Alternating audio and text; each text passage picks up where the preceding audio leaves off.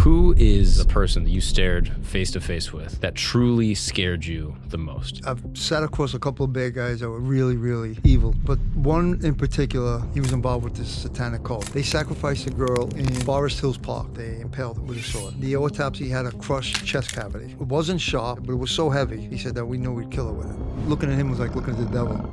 This is Mike Codella. He's a former NYPD detective who has some of the most unbelievable stories I've ever heard in my life, but they are absolutely true. Today, he's going to tell us about the time he uncovered a satanic cult operating in New York City. It was a satanic cult. They were influential people. One of the guys was related to one of the DAs. There were doctors involved, and they were people with substantial means. How he saved lives during September 11th. The first tower that went down, I was in that building. I went to the hospital, they cleaned me up, and then I went back to the building an hour or two later. After the building collapsed, you went back? We had to start digging people out. What it was like surviving gang violence as an undercover cop. There was a hit on you. $50,000 for me and $50,000 for my partner. I wasn't an easy target. And the time his friends beat up a mafia boss. Your boys that you grew up with all beat the shit out of a mafia associate. Mafia big shot. Oh, so this is a serious issue. Everybody got retribution. One guy got a plane in his head. My other friend got shot in the legs with a sawed-off shotgun. Mike is genuinely an awesome dude. If you've ever talked to a retired cop, they have some of the best stories ever, and the NYPD guys have seen everything.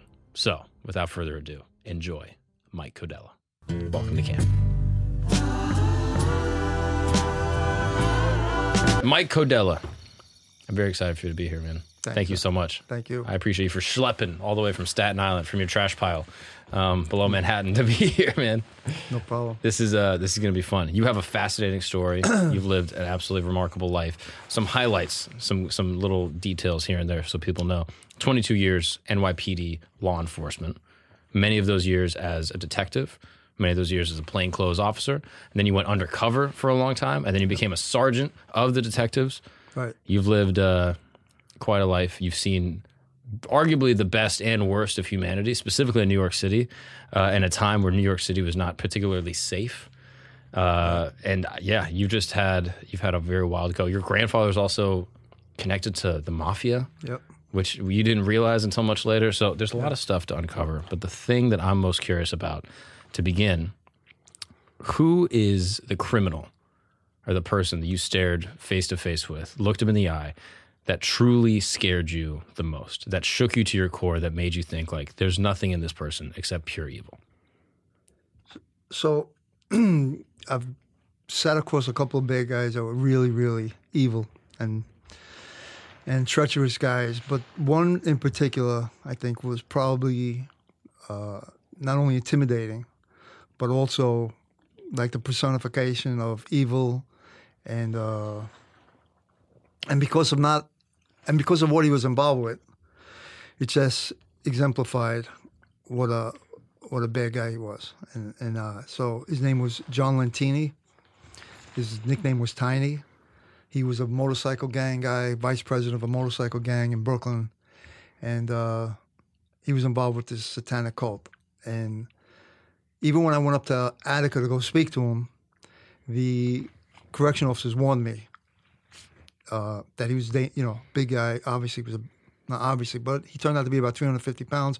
But the correction officers warned me that he was a dangerous guy in the facility, and they actually didn't even want me to go see him without them being with me in the room, which is unusual because when you're interviewing a guy, he's not going to be so forthcoming in front of COs.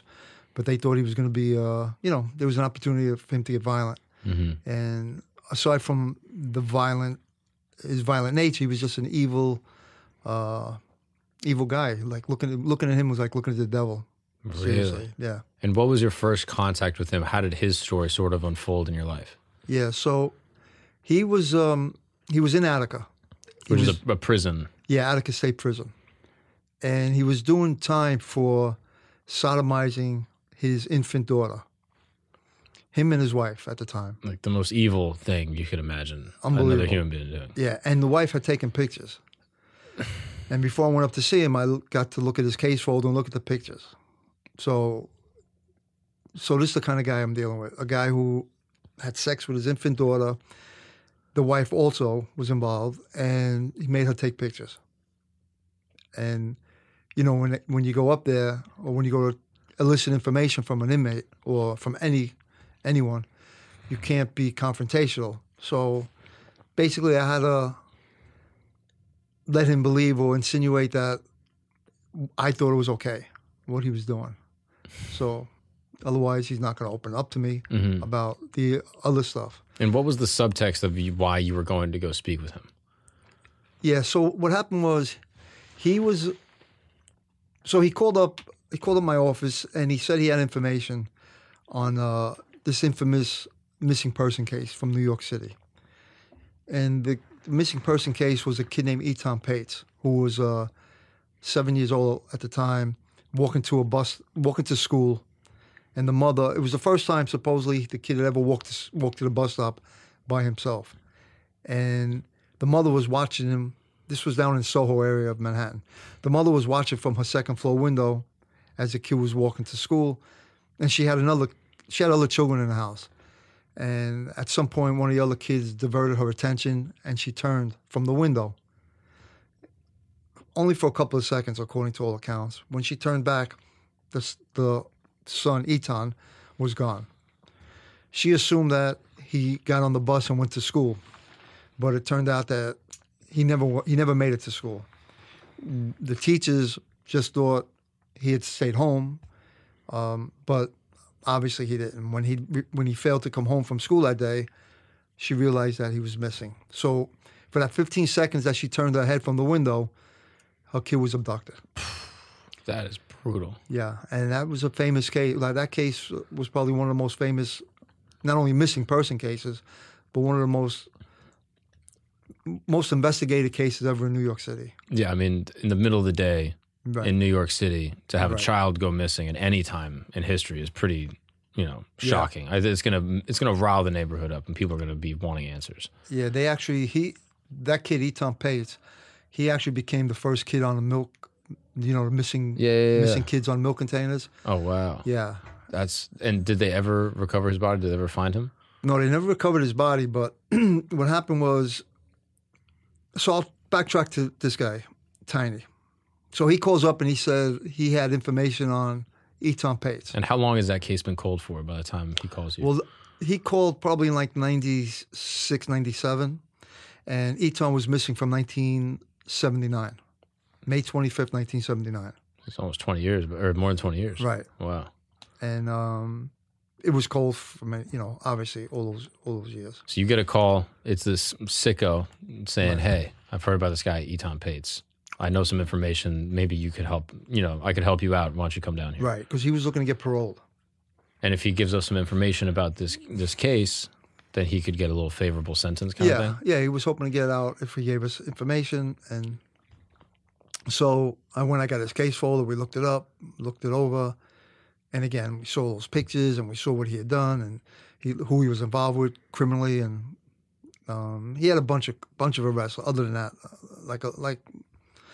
like many criminals, he had a long rap sheet. So when we go to interview him and I'm sitting in front of him, he comes. I've only seen pictures of him, but when he walks in, he was really, like I said, intimidating. He was like 350 pounds. He was really strange looking, and in other words, he was a mixture of different nationalities, and you couldn't even figure. Like, if you look at him, you wouldn't know what nationality he was. And his eyes had this strange. His eyes were a strange color, like almost like a greenish gray, and just like a weird guy, like a guy you wouldn't forget. Mm-hmm. His face you wouldn't forget. And of course, he was a big guy. He was probably like 6'5", 350 pounds. And what does the room look like that you're sitting in? A small room, maybe, I don't know, 10 by 10 with a plastic table and plastic chair. And just bright white lights. Yeah, no lights, just regular ceiling, iridescent light. And you're sitting there in the chair waiting for him to come inside. Yeah. And when you're sitting there, what are you thinking? What's going through your head? How do you feel? I'm trying to figure out if what he said on the phone, we verified some stuff already. So I know he's got some information.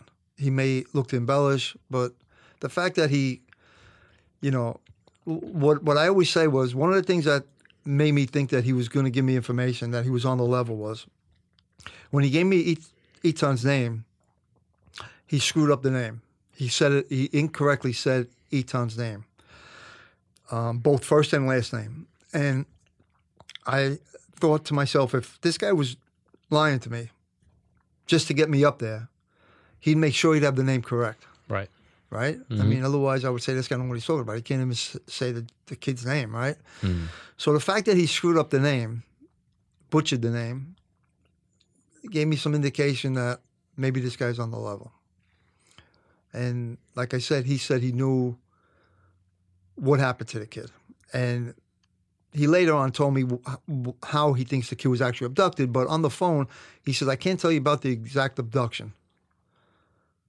He said, but I could tell you what I saw happen to the kid later on. So that, again, kind of perked my interest because he didn't say that I know he got taken here and this. And, you know, he kind of, so what he said on the phone kind of made me believe he had some information for me. So now you're sitting in this room, white lights, there's cops around you, like other COs that are in the room. No, right? they didn't come in. I had one detective with me. So it's you and one other detective. Yeah. And you're standing there. Yeah. Or you're sitting down in the chair, and then all of a sudden you hear the door open. Yeah. And you see Tiny walk in. Right. And what does he look like? What does he dress he's like? He's in the inmate clothes, khakis, I guess, like a greenish outfit. He was sloppy dressed, you know, sloppy face appearance, and just big and nasty, like a big tough ugly biker. Is what he looked like. And so he sits down across from you. Right. And then what do you guys discuss? So basically, I told him I knew what he did, and which was the sodomy on his kid. I said, and you know, everybody makes mistakes, and you know, like I tried to make believe it was not a big deal. You know, have to kind of like win this guy over. Is that difficult for you to do? Yeah, man, that's difficult. You have children yourself. Did you have kids at the time? No. So no. Oh, excuse me, I did. I had one kid at the time. A baby, presumably. Yeah, a baby. He was a baby, yeah. So you yourself have an infant. Yeah. And then you see the pictures of what this guy did to his own child. Right. Are you angry when you look at this guy? Like, yeah, you put that on the side though, because again, if he gets an indication that I'm just joking around with him and I'm just trying to elicit information, he's gonna close up. So, you know, I try to win him over and tell him, hey, we all make mistakes, whatever, you know, things like that happen, and stuff. Sometimes you can't control yourself. And he fell right into, you know, he believed it. He's like, yeah, you know, happens, and okay. And then we went on to go into his story. Did he talk about any of his crimes that he had committed that he was in there for? Like when you were talking about it, and, you know, obviously he said, yeah, you know, it happens, whatever. But did he go into detail? Any other detail or like talk about it at all? Was there any other? He wasn't too shy about it. Is that bizarre to you that he would talk about such a vile crime, like with this virtually a stranger? Is it bizarre? I guess it's bizarre to me. But if you put yourself, when you take yourself out of your own mental state and you put yourself in his mental state, it's not the most crazy thing in the world. You know, like I think he felt like he was talking to a guy like himself, similar to himself. You know, like a guy who was on the edge and not a legit guy, not a good guy. Was he remorseful in any way? No. You kidding? No, not at all. Crazy. Not at all. So you get this sense from him, and I mean, without being too graphic, I guess, you know, maybe we can edit it out if it's too wild, but did he say anything to you about his crimes that he committed that, like, you remember any of the words that he said?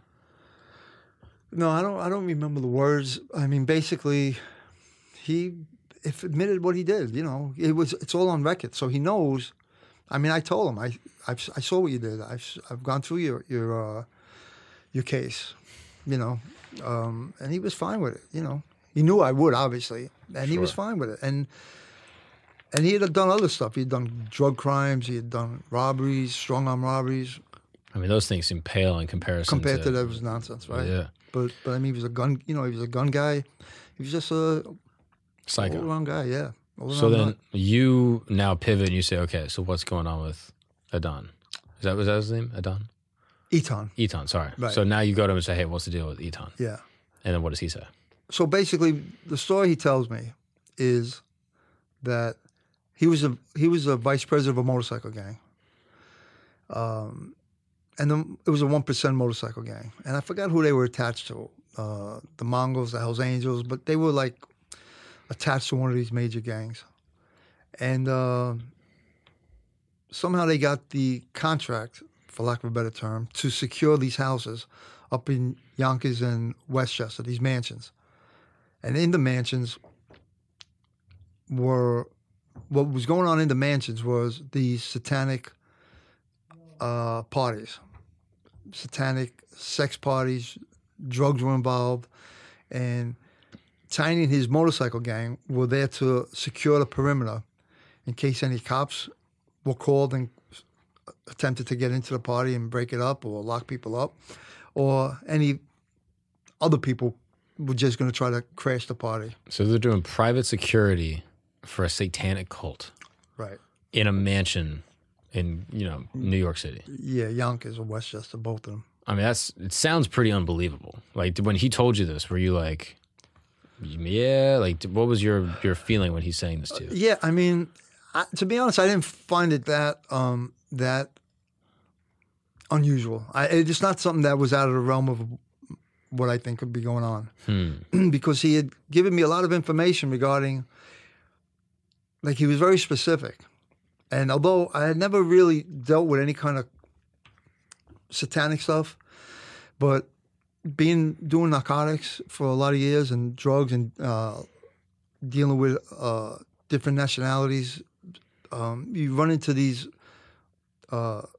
nationalities that do this blessings on the drug carrier, so they think they become invisible and they worship these entities to protect them.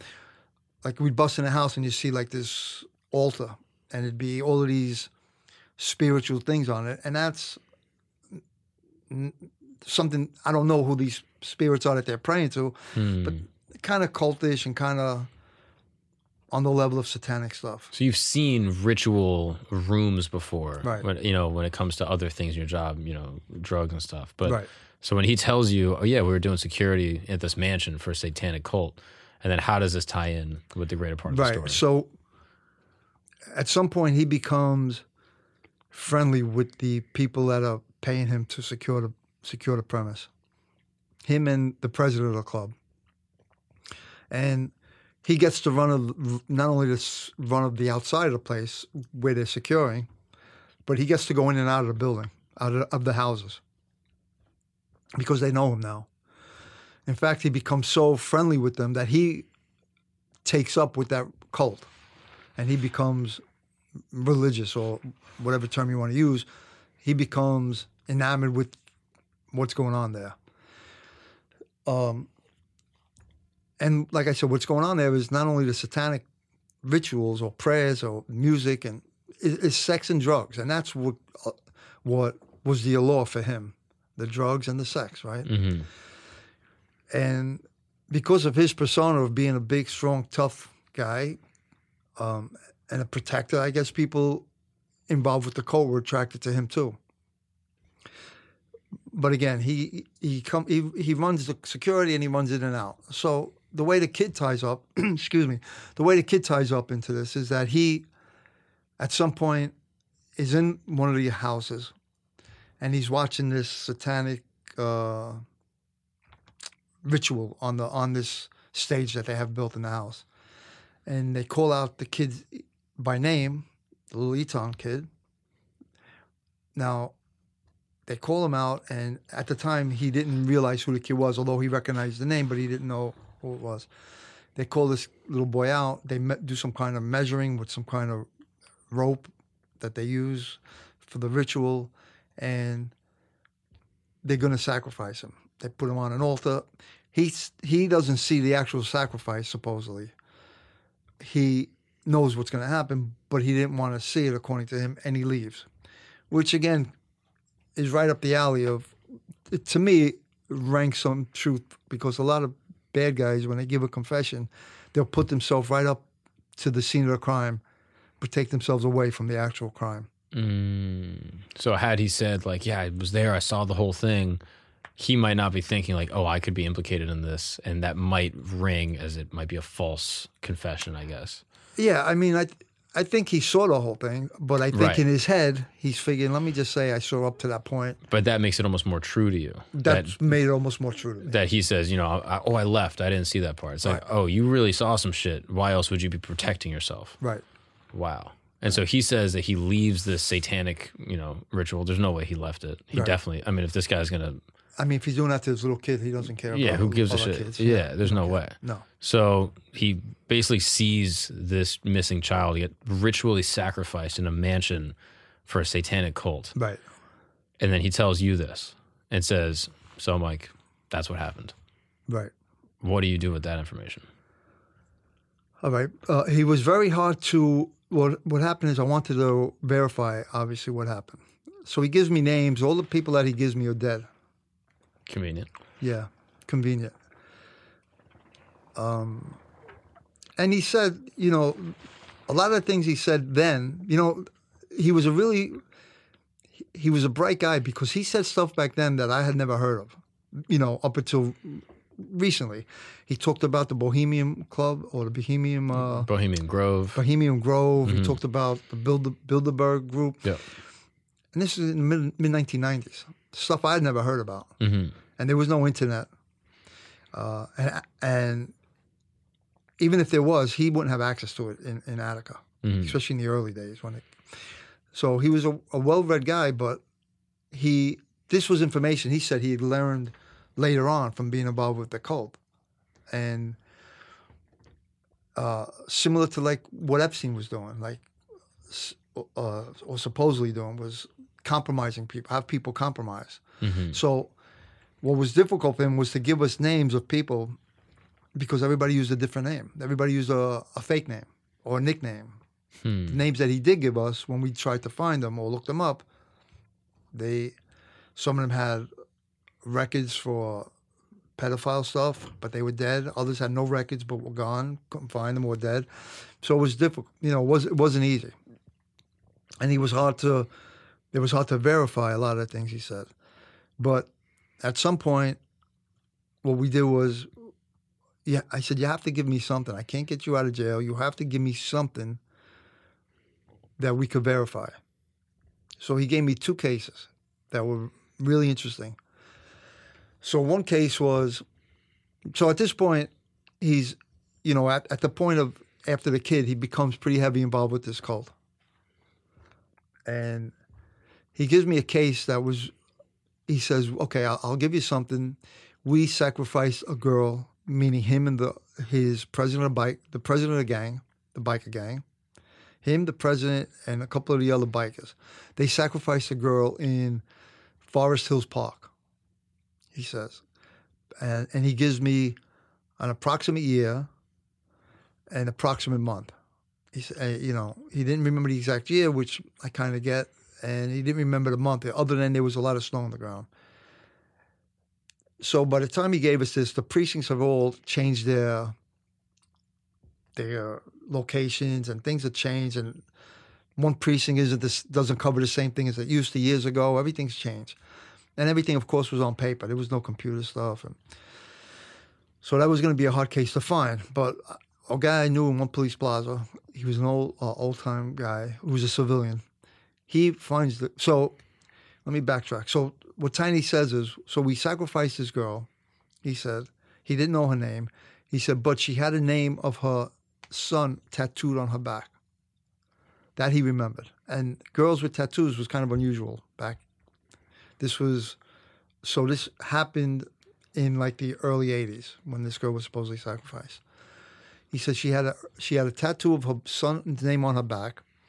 He said, and we used a sword from like the Middle Ages. A sword? Yeah, they impaled her with a sword.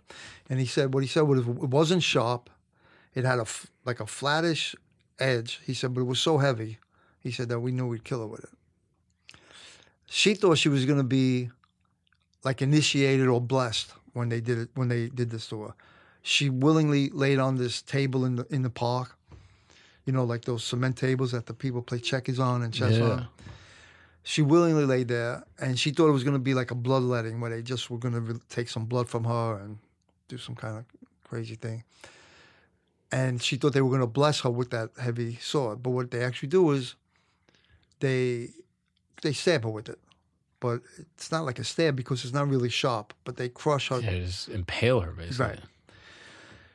So when this guy finds the case, sure as hell, he finds the case of what he did was, I guess he went through all the winter months, and then he was able to find this case, and sure as hell there was snow on the ground on this particular date, and the girl has a tattoo on her back, just like he said, and the autopsy had a crushed chest cavity, just like he had said. And only one person was interviewed at the time, and the person interviewed was the president of the biker gang.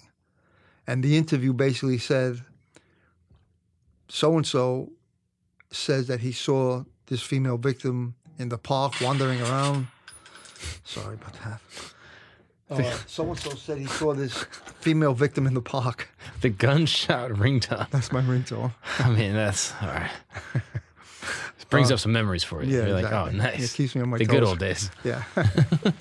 Yeah. Yeah, so basically... So they find her body. They find her body. A crushed chest cavity. The autopsy said that she had a crushed chest cavity, just like he had said it would. In a wound, like some type of penetration. Yeah, from from a weapon? from a blunt object, crushed the chest, just like he said it would. So that panned out exactly to what he said. And they talked to the president of a biker gang. Yeah, the only witness, not witness to the homicide, but a witness to seeing her around the area, was the president of the biker gang. And what did he say? In the report, he just said that he had seen her in the neighborhood, not that he'd killed her or anything, obviously. So there was never an arrest made on it. That's wild. And so this guy that you talked to, Tiny, said that was me. That was them, him and the president and his other biker guys. What? Right. And so you verified that he did that. So we verified that case existed. Did you ever ask him, why did you sacrifice this woman? Yeah, I'm sure I did, but I mean, it was all, everything went back to the Satanic. Like he was bought, like heart and soul in that Satanic crap. And did he ever say like what he got from this, like what they did for him? Like obviously he's giving them like drugs. He's obviously a pedophile, so I'm sure he's getting access. Well, that was a big deal. That was, like according to him, everybody. I don't know about everybody, but a good percentage of the people were involved with not just sex, but illegal sex and bad stuff. Wow. Like with children, non-consensual stuff. Right. Wow. Right. And he's doing this, I guess he gets involved in this thing. He's a psycho, is wanting to use the group to get access to this illegal sexual activity. That's what that was a majority pedophilia, of them. assault, things like that. And so he's basically willing to do anything that the group asks him to do. Well, at some point he becomes enamored with the devil, aside from the other crap. So he's truly bought into... Yeah, that's what I meant by he's bought and sold into this devil stuff. To the actual dogma, I guess, or like the literature of Satanism. Right. And he knew he was, like I said, he was very schooled. And so so do you think that he believed that if he sacrificed this woman in the park, that he would be doing something for the devil, or that he was doing a service for them? Exactly. Wow. Yeah. I mean, it's insane. Yeah. And where did they find the victim? In Forest Hills Park. Where was she? Did they dispose of her, or was she just... They just left her in the park in the snow. Whoa. I mean, that is crazy. Mm-hmm.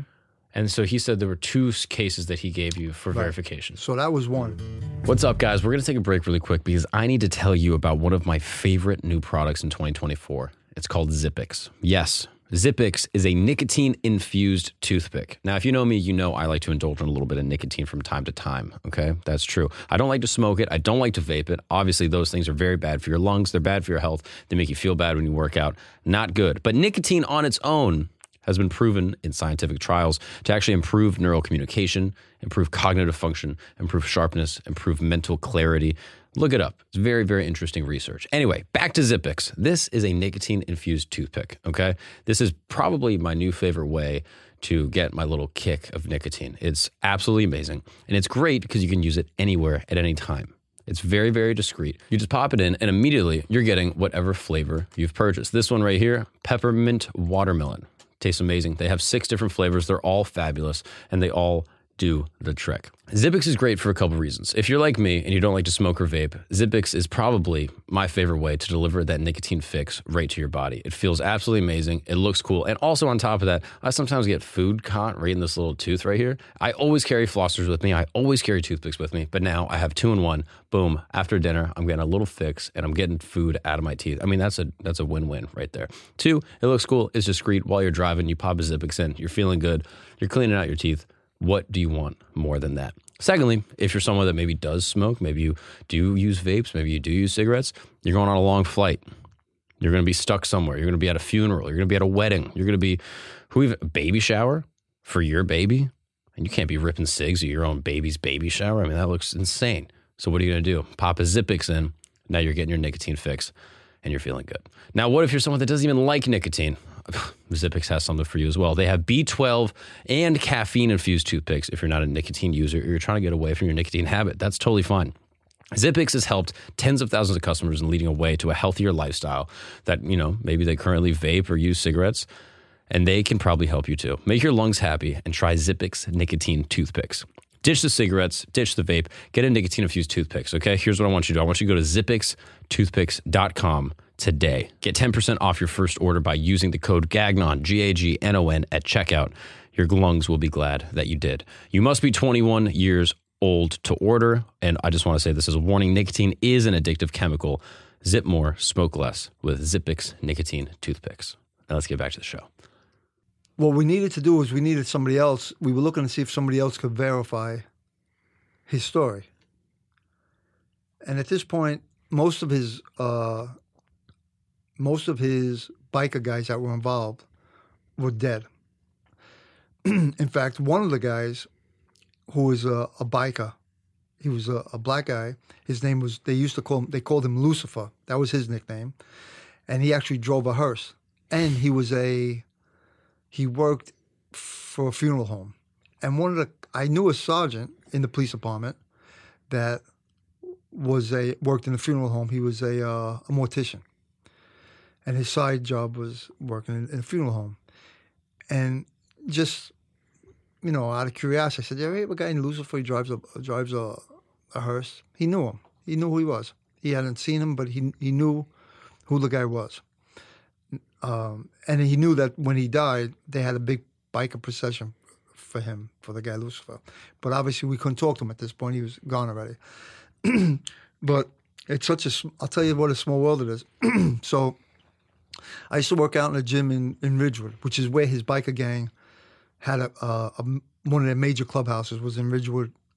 Ridgewood is borderline Brooklyn, Queens. Right. And this is Lucifer's?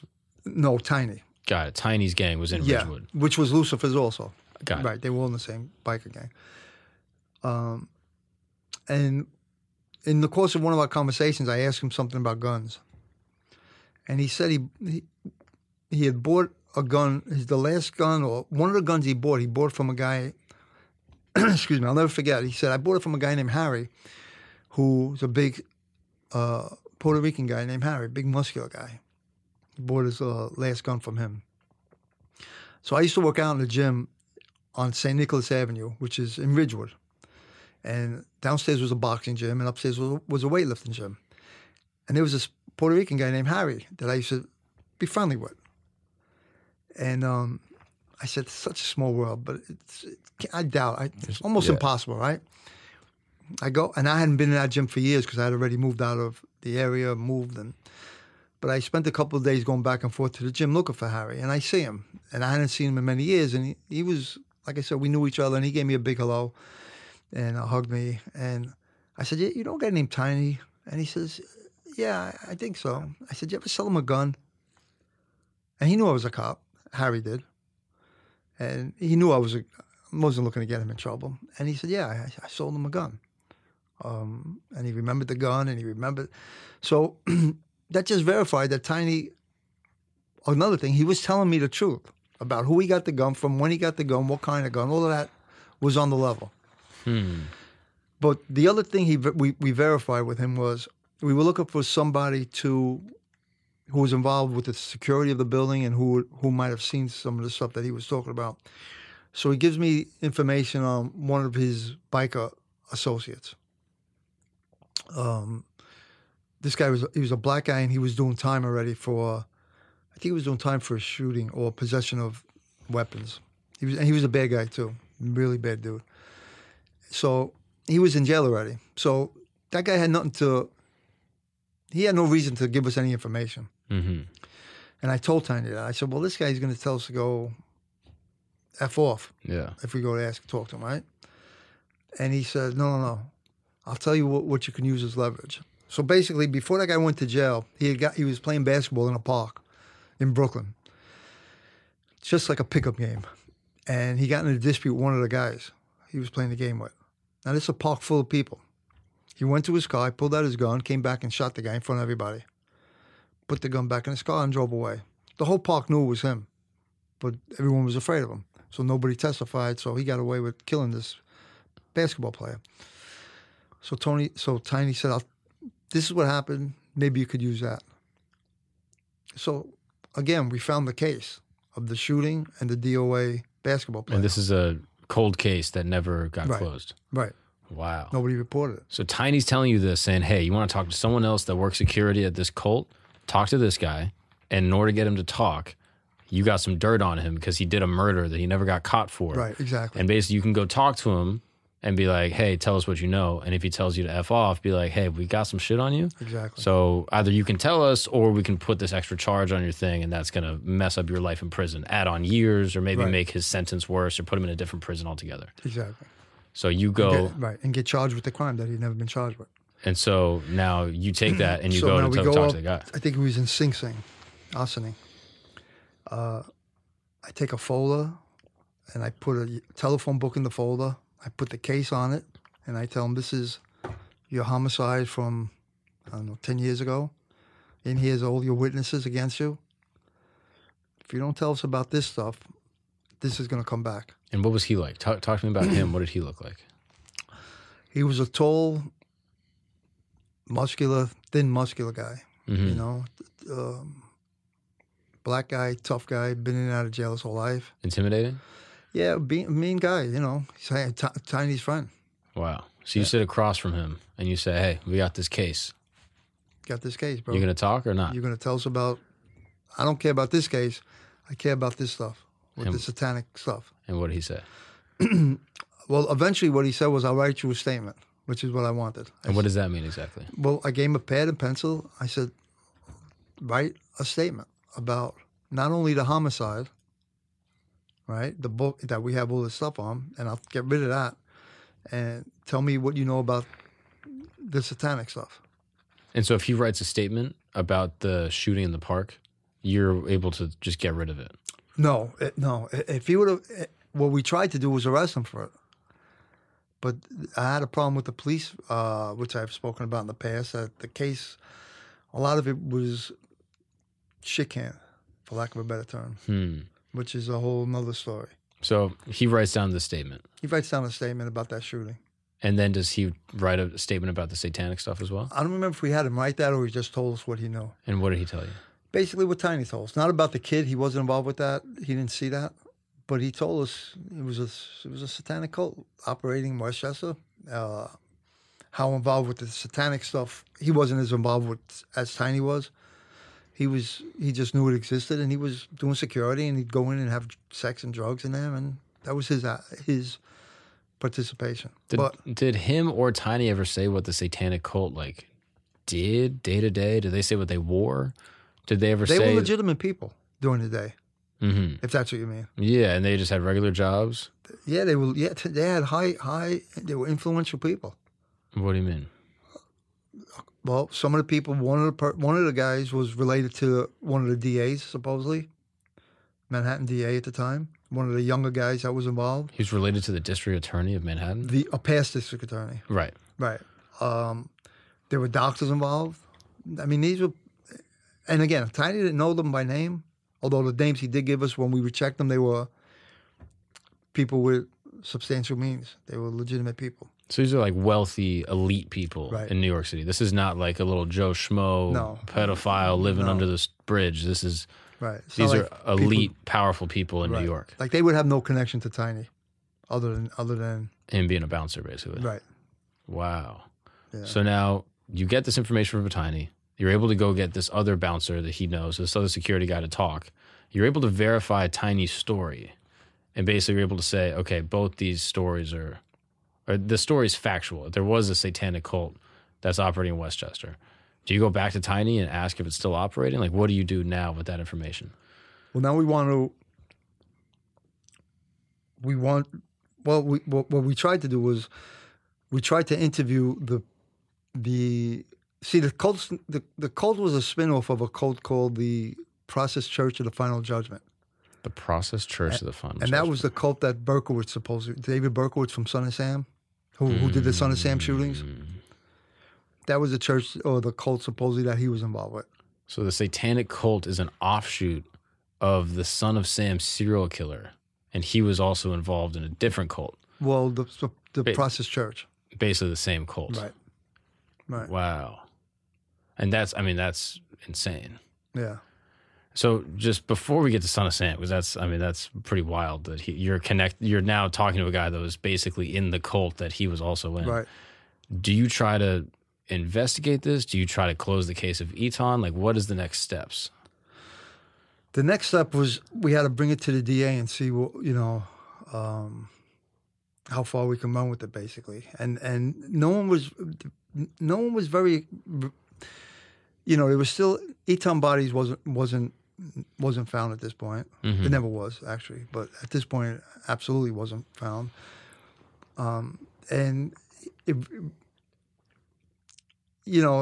was hard. We don't have a lot of substantial stuff to go. So at this point, who do we go after? For argument's sake, the people that killed the kid, we don't know who they were, right? Tiny's giving us names.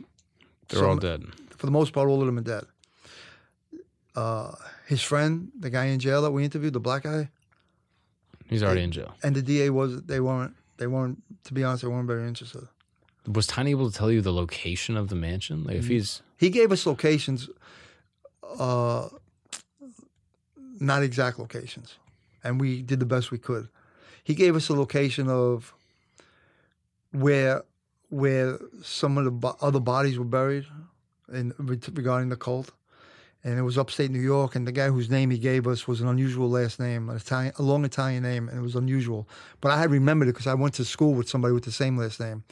So we found the guy. We found the house, upstate New York, and the associate of Tiny's had since been dead, but the father was there, living there, an old guy. And we told him we wanted to dig around, or look around in the yard, and he let us. And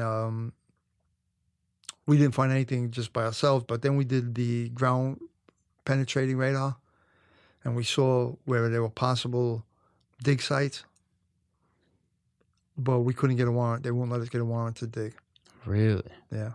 Are you confident that those ground detecting radar would have brought about something based off your experience? It's hard to say, the old man could have been building, but he cut us off. He wouldn't let us dig on our own without a warrant, and then we couldn't get a warrant.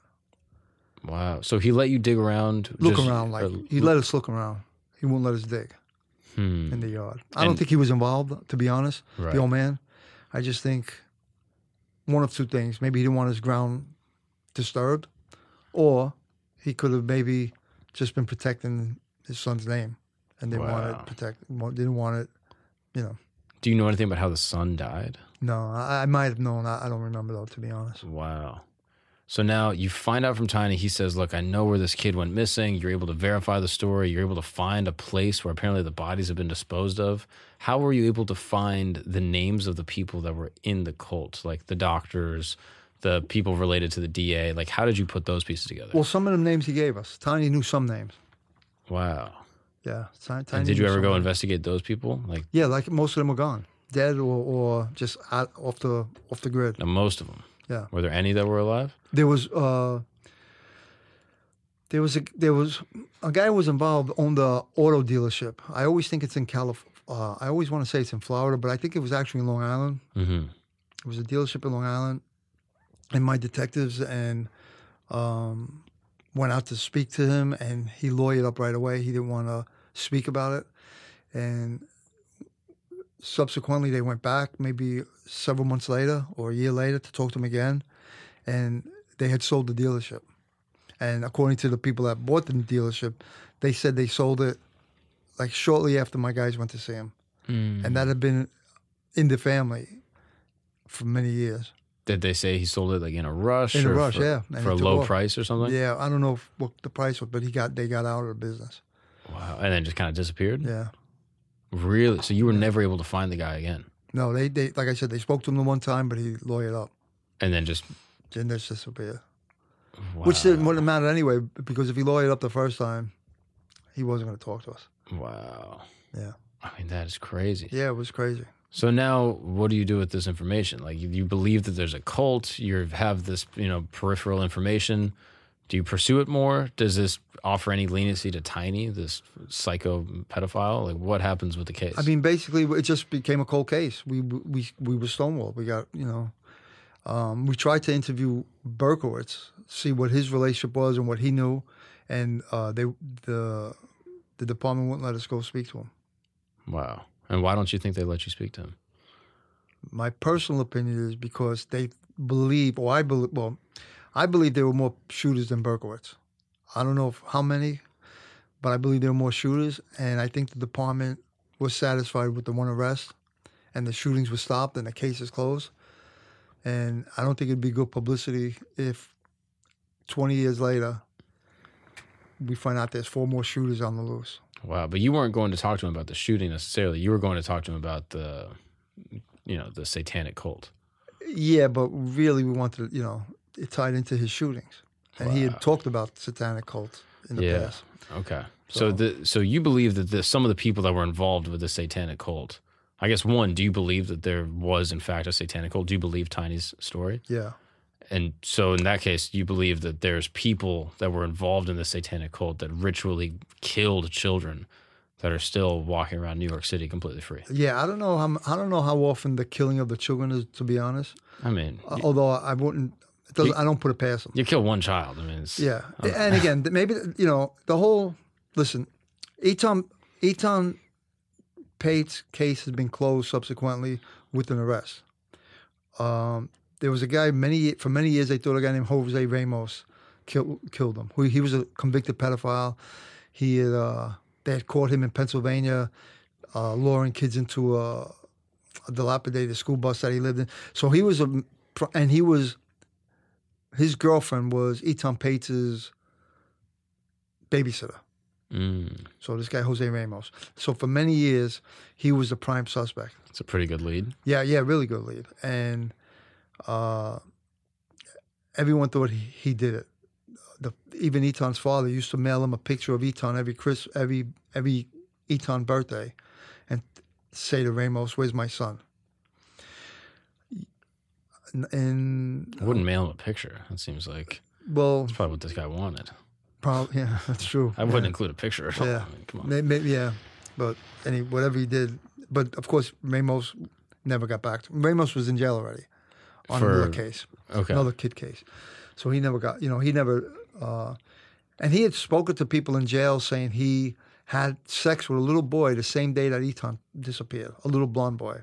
Mm-hmm. So he implicated himself in a lot of respects. Jose Ramos did. Was he ever convicted for the disappearance of Eton? No, and he was never charged with it. But and he never confessed to it directly.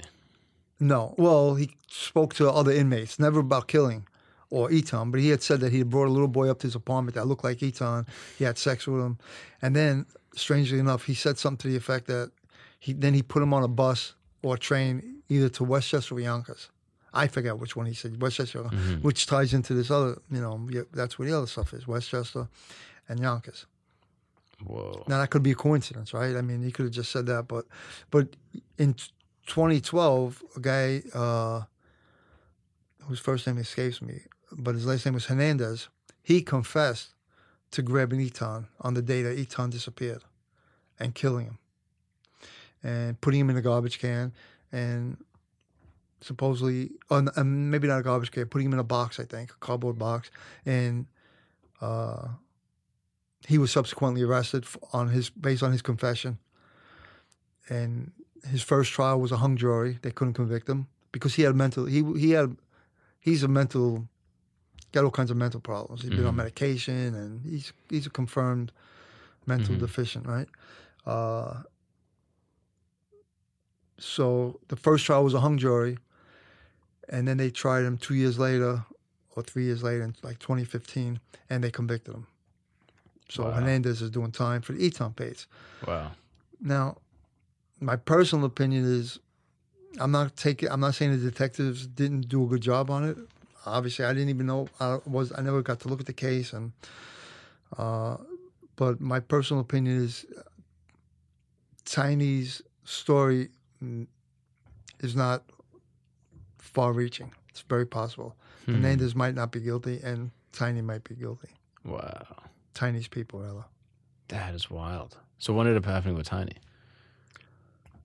It's such a strange world, man. It's like I said before, it's a small world, right? So he eventually finishes his time, and he gets out. I didn't keep contact with him. After I realized they weren't going to do anything with him, I couldn't help. Not that I was going to help him, but I couldn't get him out of jail. Nobody, I couldn't run any further with the case, and it just basically. So he eventually gets out, and he gets out. Yeah, he did his time he did the whatever years for the kid. This is insane. Well, he was out probably by like 2000, probably by the year 2000 he was out. He got arrested probably in like 1984, 85 for the daughter. I think his wife flipped on him, and she said that she was forced to take pictures and to have sex with the kid. Wow. I believe the wife flipped on him. So years later, I'm in the Secret Service task force. Not doing protection, we just doing cases, investigation cases. And I get a call that one of the groups is doing a buy, and they needed another couple of guys to go up, or either going undercover with this main guy. And I said, I was doing nothing. I took a ride. I was going to go up. When you say doing a buy, you mean? Yeah, I think they were buying counterfeit money. Undercover sting operation. Yeah, right. So, and they had an undercover they were going to send in. So I get to the scene, and I jump in the back of one of the agent's cars, and I look at the guy next to me, and it's Tiny. What? Yeah, he was going to go make an introduction or help buy illegal money, counterfeit money. So what do you say when you get in the car next to the scariest criminal you've ever been with? And now he's a free man working as an informant. Yeah, I was dumbfounded, to be honest. It took me a second to like, holy. So I look at him, he looks at me, and he doesn't like acknowledge me. And I say, yo, you don't remember me? And then he looked at me like up and down. And then he did. It dawned on him who I was. And the case, that case fell apart. He never made an introduction and nothing. But he became a Muslim in jail, according to him, because he had the Muslim cap on. I'm not sure what you call it. But he became a Muslim, and he gave me his card. He said, I opened up this business, and the name of the business was Just Another Brother, Brutha. He said, yeah, this is my new business, Just Another Brother. So I took his card, and I kept it, and then 9/11 happened.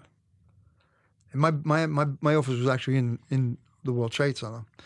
So, not that mattered for this, but after 9/11, and they realized that it was a terrorist attack, I called them up. And I said, hey, what's your involvement with the Muslim community? And he's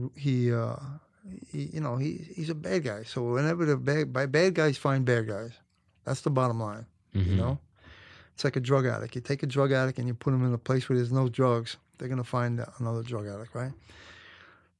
And he said, well, I know some stuff that's going on. So I introduced him to an FBI agent. What? And that was the end of my dealings with him. He said, I knew some stuff that was going on, like... I don't know, not specifically about this, but in general. But like terrorism? whatever. He knew bad guys, put it that way. What Let's just say that, because that's what he is. He's a bad guy, and he'll always be. And you never found out anything? I didn't follow up. No, you know what? If he needed me, or if he wasn't happy with the FBI guy, he would have got back to me. I mean, that is crazy. Yeah. And then what happens later on is he becomes an American. He somehow anoints himself an American Indian chief. Tiny does. And he... When was this? After you set him up with the FBI? Yeah, years later. Somebody sent me something about him, because I had lost contact. I had no dealings with him, but somebody sent me an article about him. So he marries a female, and the state of Pennsylvania was trying to take the female's kid away. It was his kid. So he has a baby with another female. The first wife is gone, the wife that he had with the other baby. And because of his record, the state of Pennsylvania is trying to take the baby away from the mother.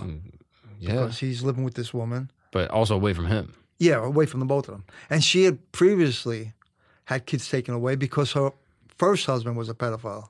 What? So this girl's probably also a pedophile, right? Yeah, absolutely. Yeah, it's just crazy world, right? So then she meets this other pedophile named Tiny. Yeah. And then... They have a baby.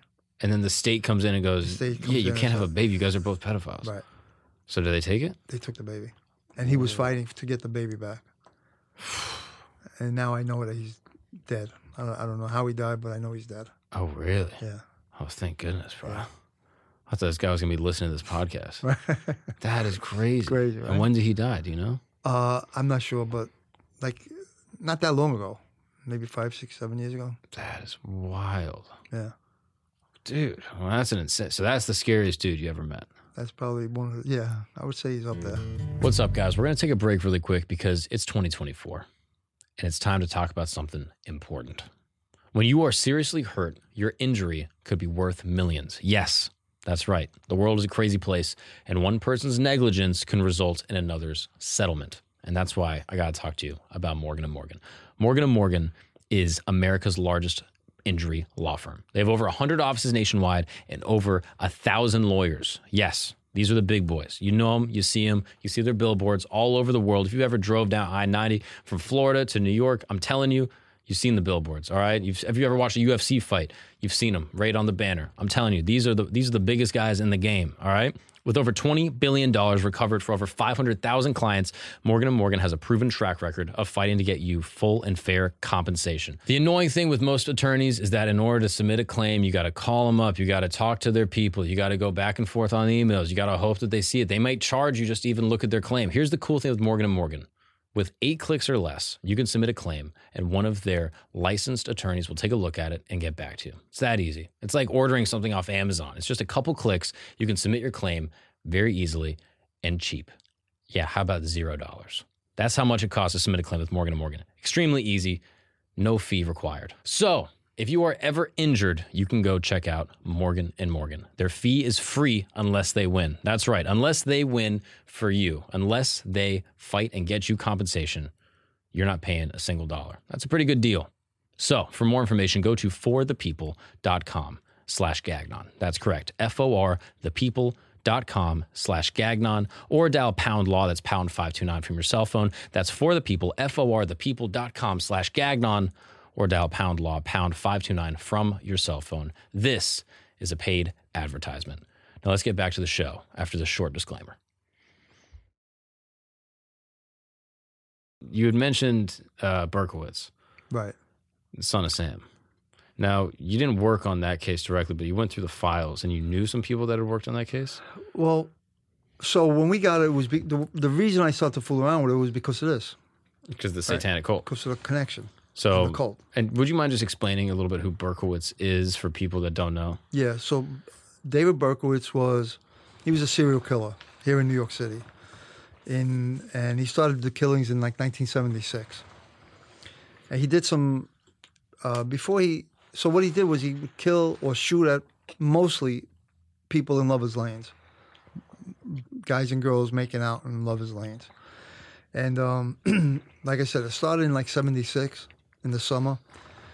That's what I think Spike Lee's movie, Summer of Sam, I think it was called. Yeah. Yeah, because it was in the summer of '76, and really he had the whole city up in arms and nervous because he was randomly shooting innocent people, and girls.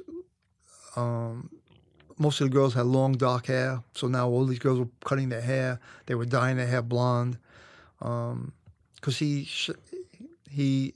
shot about, I think he shot like 14 people, and I think 7 of them died or 6 of them died. So, and like I said, he would not only shoot Lover's Lanes, he shot random girls on occasion, and they all kind of had the same look.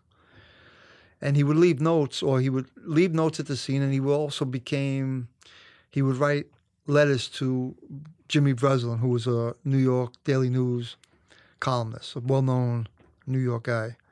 And he would write these taunting letters, basically, trying to catch me kind of thing. And he would have like satanic words in it or reference Satan, and the letters are kind of creepy and scary, to be honest. Right. So when he eventually gets caught a year later, I think July or August of 1977, the cops get a tip. One of his last killing, he parked at a hydrant when he did his shooting, and he got a summons. And the woman saw a car in front of in the area, and she told the cops, I don't know if this had anything to do with it, but there was a yellow, I think it was like a Volkswagen or something, and it had a summons in the window. It was parked at a hydrant. And they tracked that down to his car. And when they found the car, they looked in, they saw a gun in the car, and they waited and they pinched him when they came out. Wow.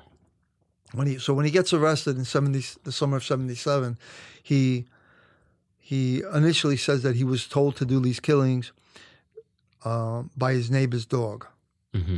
His neighbor's name was Sam Carr, and the dog was telling him to do the shootings. And that's why he got the name of Son of Sam, Sam Carr, the son. That's what he initially told the cops. And so he was basically going under the guise of being mentally unstable. Yeah. Oh, a dog told me to kill these people. Right. Which sounds obviously delusional. Right, delusional. But sometime after, he came forward and said, that's not really what happened. I was to take the blame. I did some of the shootings. I didn't do them all. I had accomplices. In fact, the last shooting, it was supposed to be a snuff film. There was supposed to be a Van Dash videotape in this.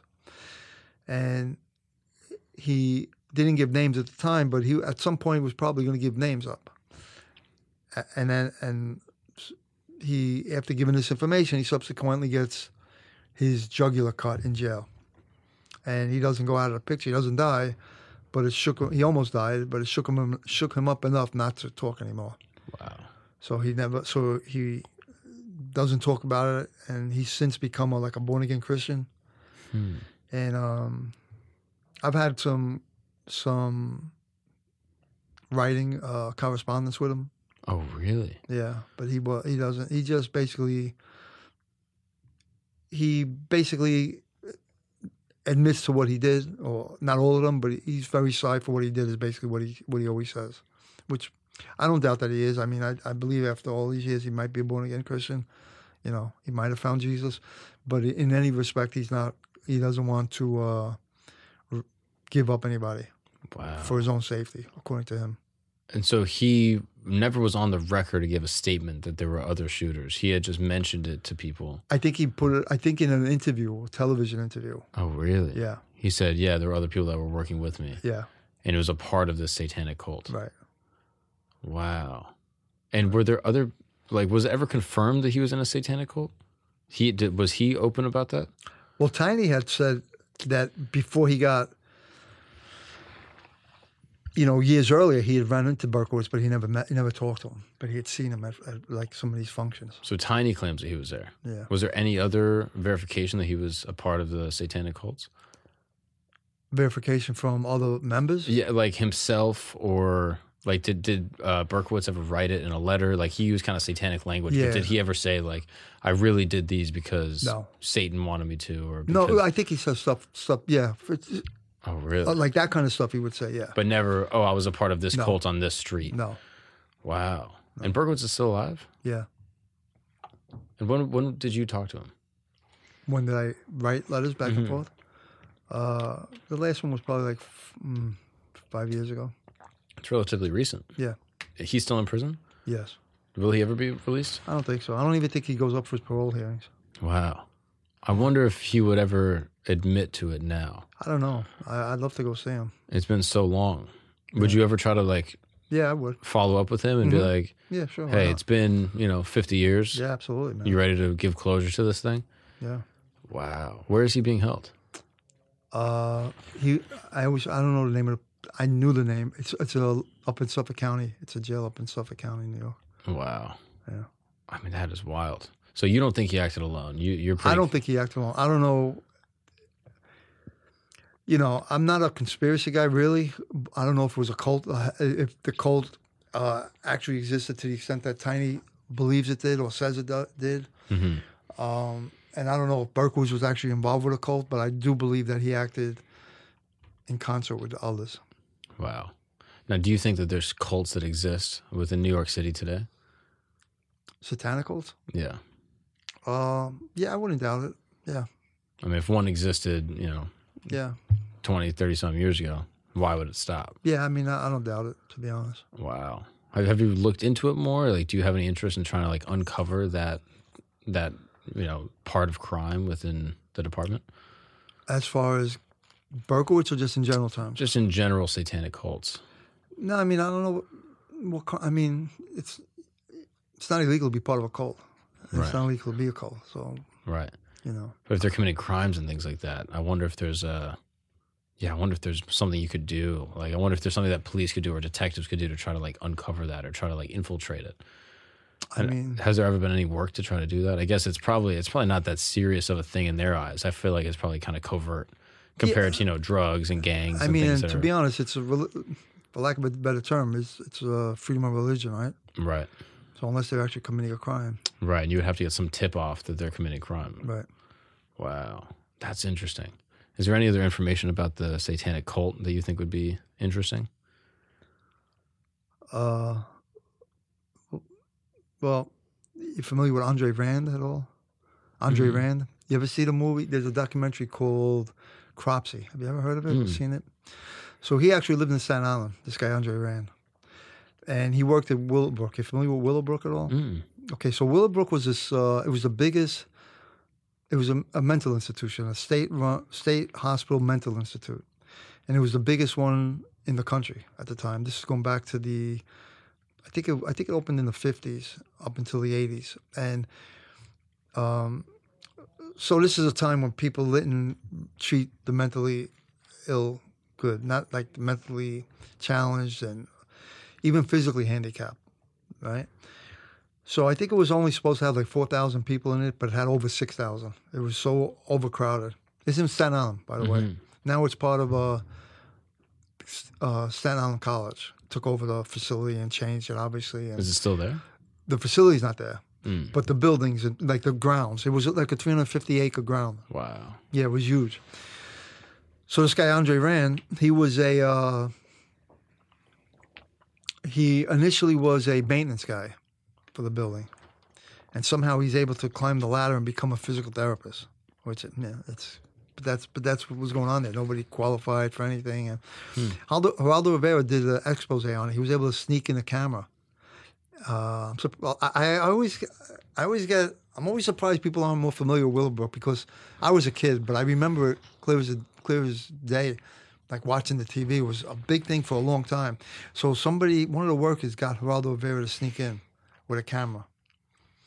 And it was probably a huge camera because this was like in the early 80s. Mm-hmm. I think like 80, maybe 79, 80. But in any event, he filmed the people, the patients, on the floor in their own urine, in their defecation, naked, banging their heads against the wall. They were treated horribly, like animals. And he made this big expose. He exposed what was going on there. It was a big deal for many years. And then they finally closed it in 1987. but it remained open. They changed it, and supposedly they went under different guidelines, but who knows? But in any event, Andre Rand worked there, and he worked there for a few years, and he actually lived underground. There's like underground tunnels, and he was a homeless guy, basically, and he was a suspect for a bunch of kidnappings or abductions. 2 women, two nurses were missing and abducted, and they attributed it to him. He took a bus full of kids going from the YMCA in Staten Island. He put them on a yellow school bus, and he took them to Newark Airport.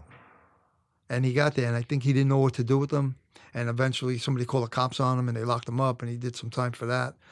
But he was like a legitimate suspect for a lot of kids missing. In fact, that's where the name Cropsey came from. It was like the boogeyman of Staten Island, and people knew him, and everybody was afraid of him, and they knew his reputation, and he was mentally deranged.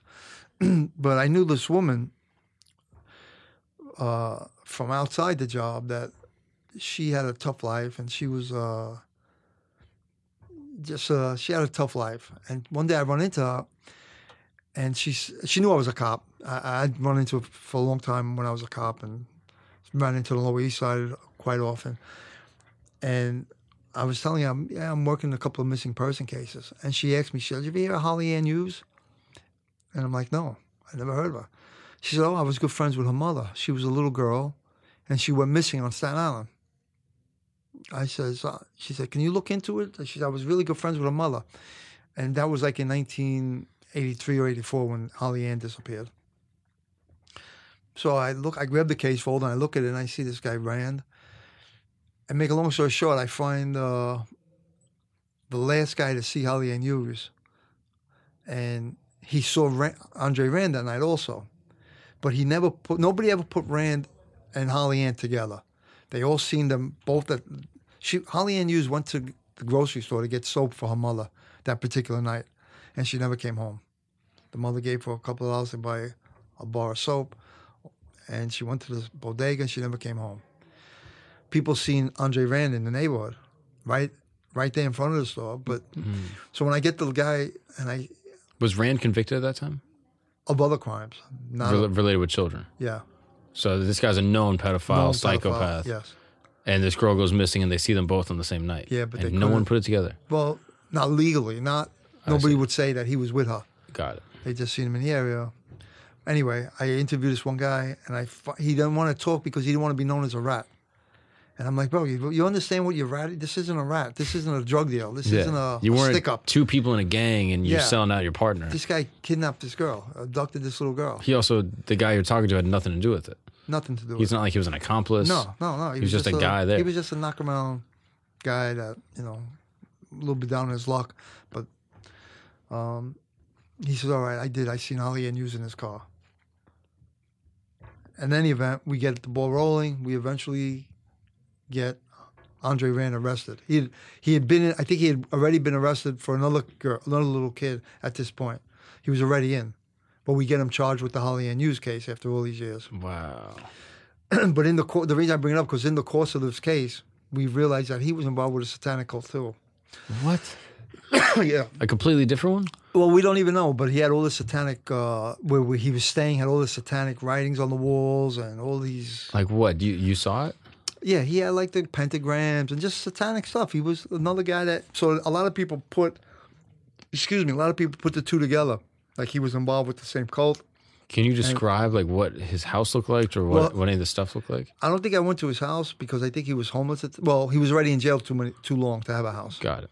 But we spoke to one of a supposed girlfriend who kind of admitted that he was into stuff like that. And we went to where he lived off on the grounds of the Willowbrook.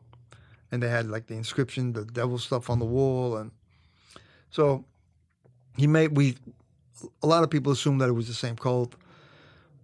And he was doing that not only for his own benefit, but for a cult benefit. What the hell? I mean, this is crazy. Crazy, right? I went from being like, yeah, there's zero cults in New York, right? Like, it just seems so crazy. Like, Crazy. And this whole like satanic panic of the 90s. Right. And my mom is all over this stuff. Like, she believes like there's satanic cults everywhere.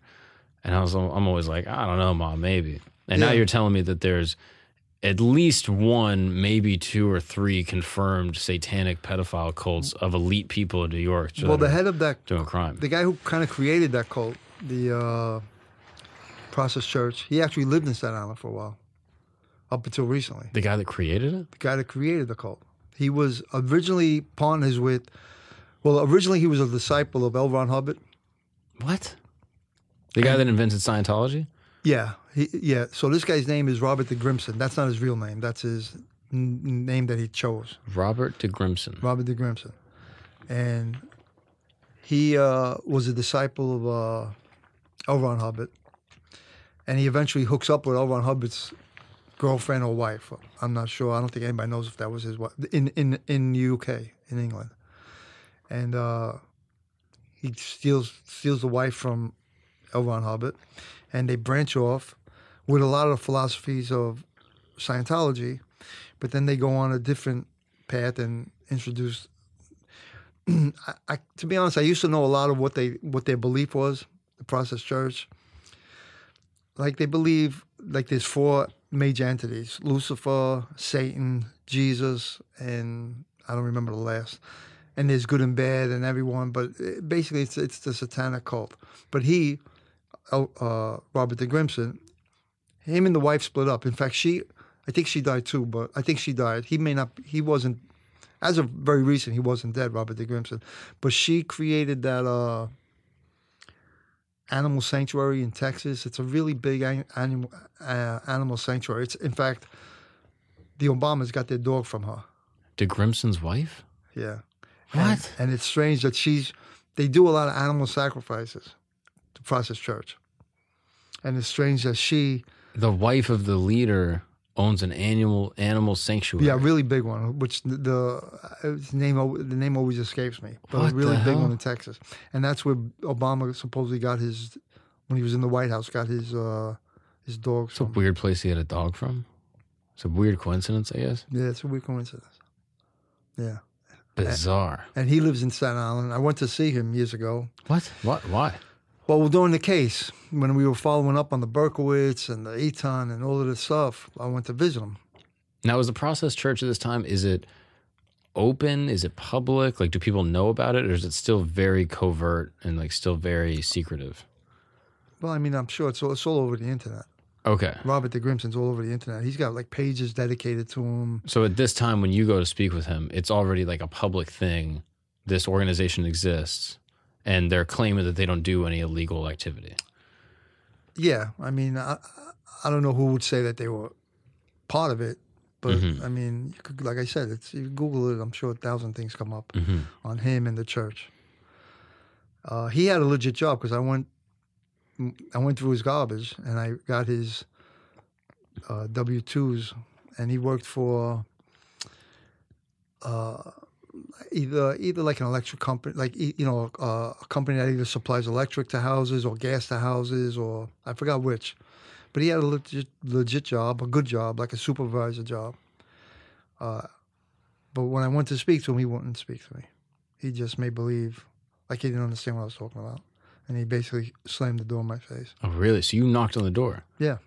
And he opened it? Yeah. And what did you say? I said, "Are you Robert de Grimson? I'd like to speak to you." Yes. And he didn't even answer. He just stood almost like faking a dementia. He just kind of looked off in the distance and then closed the door. Eventually closed the door, yeah. Wow. And what was the reason you wanted to talk to him? Was it regarding the cult? Yeah. I wanted to see if maybe he's ready to talk. Wow. You know?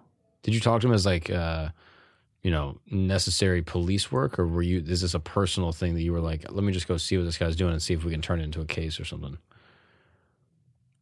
Did I identify myself? Is that what you're asking? Yeah. And like, was the purpose of you going, like you were still on the force? And Yeah. you were still... Yeah, I was still a cop, yeah. Wow. Yeah, I wanted to talk to him about this as a official case. And could you ever like get like a warrant or like a summons? Like legally, could you ever get a way to get him to talk? No. Bizarre. Yeah. This is all very strange. That guy's wife is an animal sanctuary. His ex-wife. ex-wife, and then he was a descendant of L. Ron Hubbard and made this thing that Berkowitz was a part of that then spun off into this cult that killed Eton. I mean, this is possibly killed a Eton, wild web. And then Andre Rand isn't part of this, I guess, as well. Maybe. I mean, who knows? Was he ended up getting convicted of the disappearance of? Yep. Wow. And then you were instrumental in putting that case together. Yeah, but by the time he was actually cuffed, I was transferred out of that squad. I mean, that must feel good to be like. Whew. Yeah. I wanted out. They want the lieutenant and the captain actually asked me to stay in and finish it, but I wanted out, and everything was basically being wrapped up. It was, so I wasn't needed anymore. Wow. I mean, that is wild. There's cults in New York City that are operating, and we have hopefully good police officers that are getting into it and figuring it out. Yeah. And you had mentioned that your office was in the World Trade Center at the time of September 11th, 2001. 7 World Trade it was. I was in Building 7. Yeah. I was in the building when it went down, when the first building went down, actually. You were in Building 7? No, I was in the first building the first tower that went down. I was in that building when it went down. Can you talk to me about that day as a New York police officer? Yeah. What happened? You wake up that morning, is it Monday? It was a Tuesday, I think. Okay. Right? You wake up that morning. I wake up that morning, and every once in a while I take my kids to school. And I took my kids to school that day. And I used to make my own hours, basically. I was a sergeant. I had a bunch of detectives under me, and I worked with the Secret Service doing cases, investigation. And so our office was in 7 World Trade. So I dropped off my kids. I was actually in the Brooklyn Battery Tunnel. No, I was dropped off my kids, and I hear that one plane already hit the World Trade Center. But at that point, no one was aware of what was going on. Most people thought it was like a pilot that got screwed up. A small Cessna right, exactly. Blew in the wind. And... Right. So I was driving to work. I'm in the Brooklyn Battery Tunnel at this point, and the second plane hit, and now the radio was saying basically that it's terrorists. They believe it's terrorists. And now traffic in the Battery Tunnel is a horror, bumper to bumper. So I put my siren on, and nobody's moving out of my way. They just got nowhere to go. It's a tunnel. So. And this is going into Manhattan? Going into the city. Wow. So a fire truck is blasting their sirens. And people actually moving for the big fire truck. So I jump behind him with my siren, with my cherry on the car, and I get out. As soon as I get out of the tunnel, it's still a horror. So I just pull over into a hydrant, and I run to the buildings, which isn't that far. And so once you get through the tunnel, you can see the buildings. Yeah. And you just see smoke. Yeah. I don't remember if you actually see the buildings or see smoke, but I know where the buildings are. I've been working. I know Manhattan. And so you just park and just start pull over, running. And I run to the building. And what are you thinking? Like, what is going through your head at this point? Well, what happens is, before I get there, I call my wife at a bodega because my cell phone isn't working. The cell phone went out because the antennas were on the World Trade Center. So all cell phone service, most cell phone service went out, and mine went out. So I go into a bodega and I ask the guy that I ID myself, and I ask the guy to use his phone. So he gives me a hardline phone. I call my wife, and she's worried. I said, Rita, don't worry, I'm fine. I said, but I'm going to go to the building and help people come out. I go into the building, I park the car, and I run into the building. I have to ID myself because I'm in soft civilian clothes, and they had it, blocked off for people to get in the building. So I ID myself. I run into the building, one of the towers, and I start to go up the steps in the building, and people are coming out. So now I'm kind of like impeding their traffic of coming out. So I was useless going that way. So I went into another staircase, and I opened the door because the door wasn't open. I opened the door, and now people start coming out this exit, the door that I'm opening. This is in the building, in the lobby, and now people are coming out. And then all of a sudden, the building shook, like it felt like an earthquake. Actually, the whole building shakes, and I see the firemen start running out. So this is the time to get out. So I start running out with them, and next thing I know, I'm on the ground. It's really dark. I mean, I can't even. I tell people I can't even. You can't even explain. First of all, everything goes silent because when the building collapsed, the air became so thick, you can't hear anything through that thickness of all the chemical of all the building. The right? dust. The like, dust. just Right. You can't particles. hear anything. It's just Right. concrete turned into vapor immediately. Exactly. All right, and it's dark, really, really dark. And I end up on the ground from the impact. I guess I got thrown. I don't even to this day I don't know where I was. Yeah, in this mess. So I get thrown, and I always tell the guys, my students, you hear about people seeing their life pass before their eyes. It's true, really. So my life passed before my eyes. Really? Yeah. What did you see? I see my whole life go quick right before my eyes. I'm on the ground. I thought for sure I was going to punch out.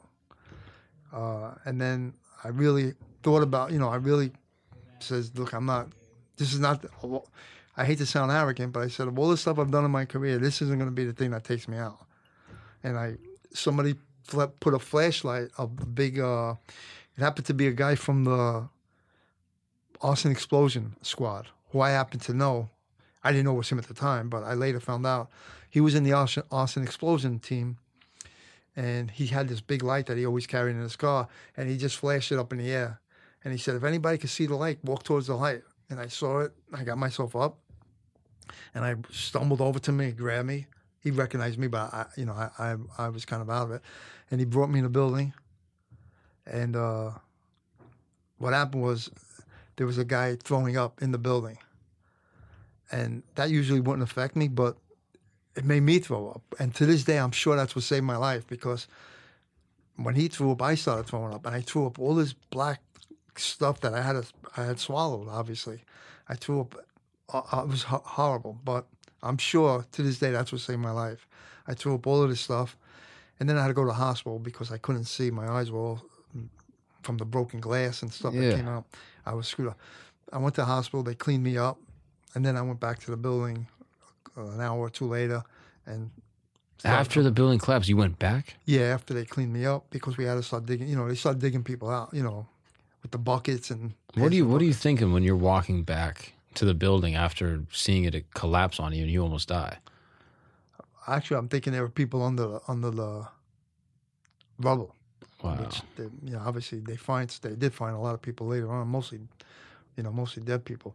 But the worst part of the story is, I never thought to call my wife back. And she was watching the TV when the building went down. You asshole. I never thought, no, I just felt that she would have felt that I was okay. Not realizing she would know I'm in the building. I told her I'm going in the building. And then she sees it collapse. And then she doesn't hear from you. Right. And then my neighbors were in my house, my mother, my sister. They thought I was gone, obviously. They thought I went DOA. And then I walked, by the time I came home late that night, not too late, but maybe, I don't know, 9, 10 o'clock, 8 o'clock. You show up at the house. Yeah. And so what happens when you walk in the door? They were shocked. They were, crazy. Everybody went nuts. What is your wife's reaction? Crazy, man. They were all upset, obviously. It was my fault. I really screwed that up.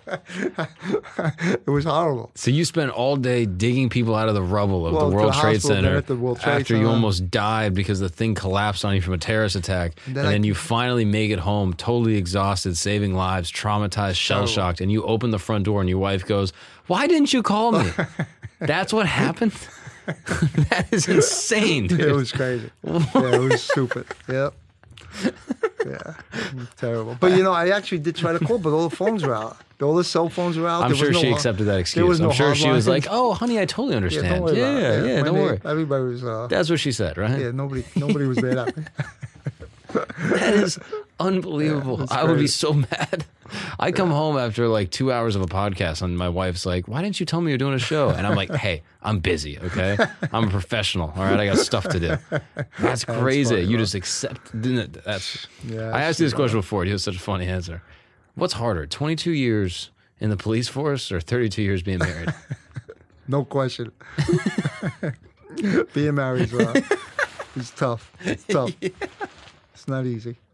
I'm lucky. I got a really, really good wife. Well, I mean, that's the only way to make it. I mean, if you're 32 years, she's probably got to be pretty awesome. Yeah. I can imagine. Yeah, she's good. If she's going to put up with you not calling after you almost die in the World Trade Center. Yeah, she's I mean, good. that's crazy. So then where are you at the time that Building 7, where your actual office is, collapses? Well, it burned for a long time. I don't know if you remember. Mm-hmm. The building burned for a long time.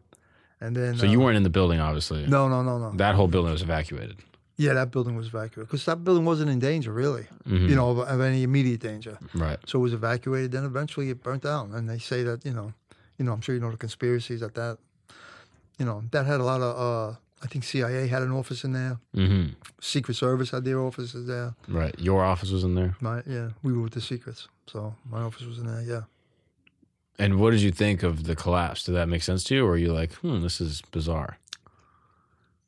To be honest, I never really gave the conspiracy stuff a thought with this, with the building 1 and 2 and 7. But I don't know, so much of what the people say makes sense about it, why it shouldn't go down. So I'm kind of up in the air. You've seen the video of the thing going down at like free fall. It collapses really fast. Yeah. But at the same time, it was also on fire for a while and getting debris from these 2 giant skyscrapers that just fell on it. Right. So I'm not an engineer. Me neither. That's really wild. Yeah. And so you go home that night. Are you pretty traumatized? Do you feel like shocked? Do you have PTSD from that? Like, what do you feel like your mental state is? At the time, you mean? Yeah. No, really, bro. I was tired, and we had to get back. I had to be back at. We were going to get together the next. My unit. Well, I was going to get together the next morning at 4:00 and work on the pile. Wow. And how long did you went to shower and went to sleep and got up? How long did you work on the pile for? We were only there a couple of days, and they took my whole unit, my whole division, and they put us in the morgue to deal with the incoming bodies, and that's where we stayed. And honestly, that was a break, because even though we're dealing with all the dead people and the dead cops and firemen, we didn't have to deal with that inhaling the poison every day, which is I think what killed a lot of these. Yeah, unfortunately. Oh, that's wild. Yeah. And now, I mean, as all this time has passed, over 20 years, do you still feel like you have residual trauma from that day? I don't know. To be honest, I don't know. It's a good New York cop answer. I don't know. Yeah. Not that I'm super tough or anything. I just don't know. Yeah. I mean, do you ever dreams about it? Nightmares? Like? I mean, it was like going into the building. You running into the building, you could actually see people jumping off the building because there was a fire up there. And, when we were in the morgue, we saw... does that stays in your mind? You see people jumping out of a building, hitting the ground. I mean, and even in the morgue, we saw a woman that had the tire marks from the plane, brought her into the morgue. She was a civilian walking or running, and one of the tires hit her, and she had like the tire, landing tire on her, Yeah, and we, for months, we were there for months. All I did, not only me, the other detectives and bosses, all we did was deal with the dead bodies, Wow. I mean, that's remarkable. Yeah. Did you ever go to the memorial? I went before it was finished. I haven't been back. Did that bring up emotions for you? Yeah, it was that. Yeah, it wasn't the greatest. I can imagine it's probably a pretty traumatizing thing to walk back through there and to feel it and see the videos and that kind of stuff. I'd like to go back now that it's done. I just haven't, but I will. I mean, that is wild. What an insane life working in this force. What's up, guys? We're going to take a break really quick because we got to talk about your amazing dick game. Yes, you right now, listen to my voice, my deep, soothing voice. You have an amazing dick game. Mm-hmm. Or maybe you know someone with an amazing dick game. Maybe you got a boyfriend. Who knows? But if you have an amazing dick game, there's a way that you can make it better. And that's with the good people over at Blue Chew. Mm-hmm. Blue Chew is an amazing service that basically delivers a chewable tablet that has the same active ingredients as Viagra, Cialis, all that stuff, but this is the chew. It's at a fraction of a cost, and it's never been easier to get your hands on the greatest dick game of your life. Mm-hmm. Never been easier. I'm telling you. You can go to bluechew.com and you can submit all your information to a licensed person, a legit person that will then mail you a discreet, very unassuming, but very, very powerful package. You know what I'm talking about? The powerful package to your home. That's how easy it is. You don't got to go talk to a doctor and be like, yeah, you know, I want, nope, easy. You got to just go on the internet. Yo, BlueChew.com. I want to get the best dick given of my life. And that's how you do it. Easy as that. And for the listeners of this show, of this program, you are going to get free first month of Blue Chew. You're going to be getting Blue Chew for free. All you got to do is pay $5 shipping. That's a cup of coffee. Black to be delivering that BBC. You know what I'm saying? That's BlueChew.com, BlueChew.com. Use the promo code GAGNON, GAGNON, and receive your first month for free. That's BlueChew.com for more details and important safety information. And thank you so much, Blue Chew. I'm telling you, man, check out this product. Even if you're one of these people that's like, I don't know, I don't really need it. What are you talking about? It could be better. It can always be better. Let's say you're in the 1%, you're about to be in the 0.01% with Blue Chew. Now let's get back to the show. Who was the kingpin that you ever heard of or saw or dealt with that was making the most money? Well, the most money was made by the heroin guys. Heroin guys used to laugh at the cocaine guys. Really? Seriously. How much money were the heroin guys making? Like I told you, that one guy, the main guy, was making $101,000 a day. Wow. $101,000 a day. And he testified to that. And he, you know, because he had an accountant that was a junkie that he took care of and cleaned up. But he was still a drug addict. And he was an accountant, and he used to do his books. So he knew every ounce of dope, every $10 bag of dope that went in and went out. Wow. So he had it, wasn't like guesstimation. He knew, this guy had the records of what he was selling. Wow. And who was this guy? Do you remember? Yeah, his name is Danny from Alphabet City. Danny from Alphabet City. Yeah, he was an ex-Marine. He was, he went in really young. I think his parents signed the papers for him, or somehow he got in at a young age. He got out. He was a big guy, man. He was a killer, like a top guy in the city. One of the main guys in the city. I mean, yeah, he's making millions of dollars a year just pushing heroin. Yeah, and at some point he even shook down a Colombian. Like some Colombian opened up was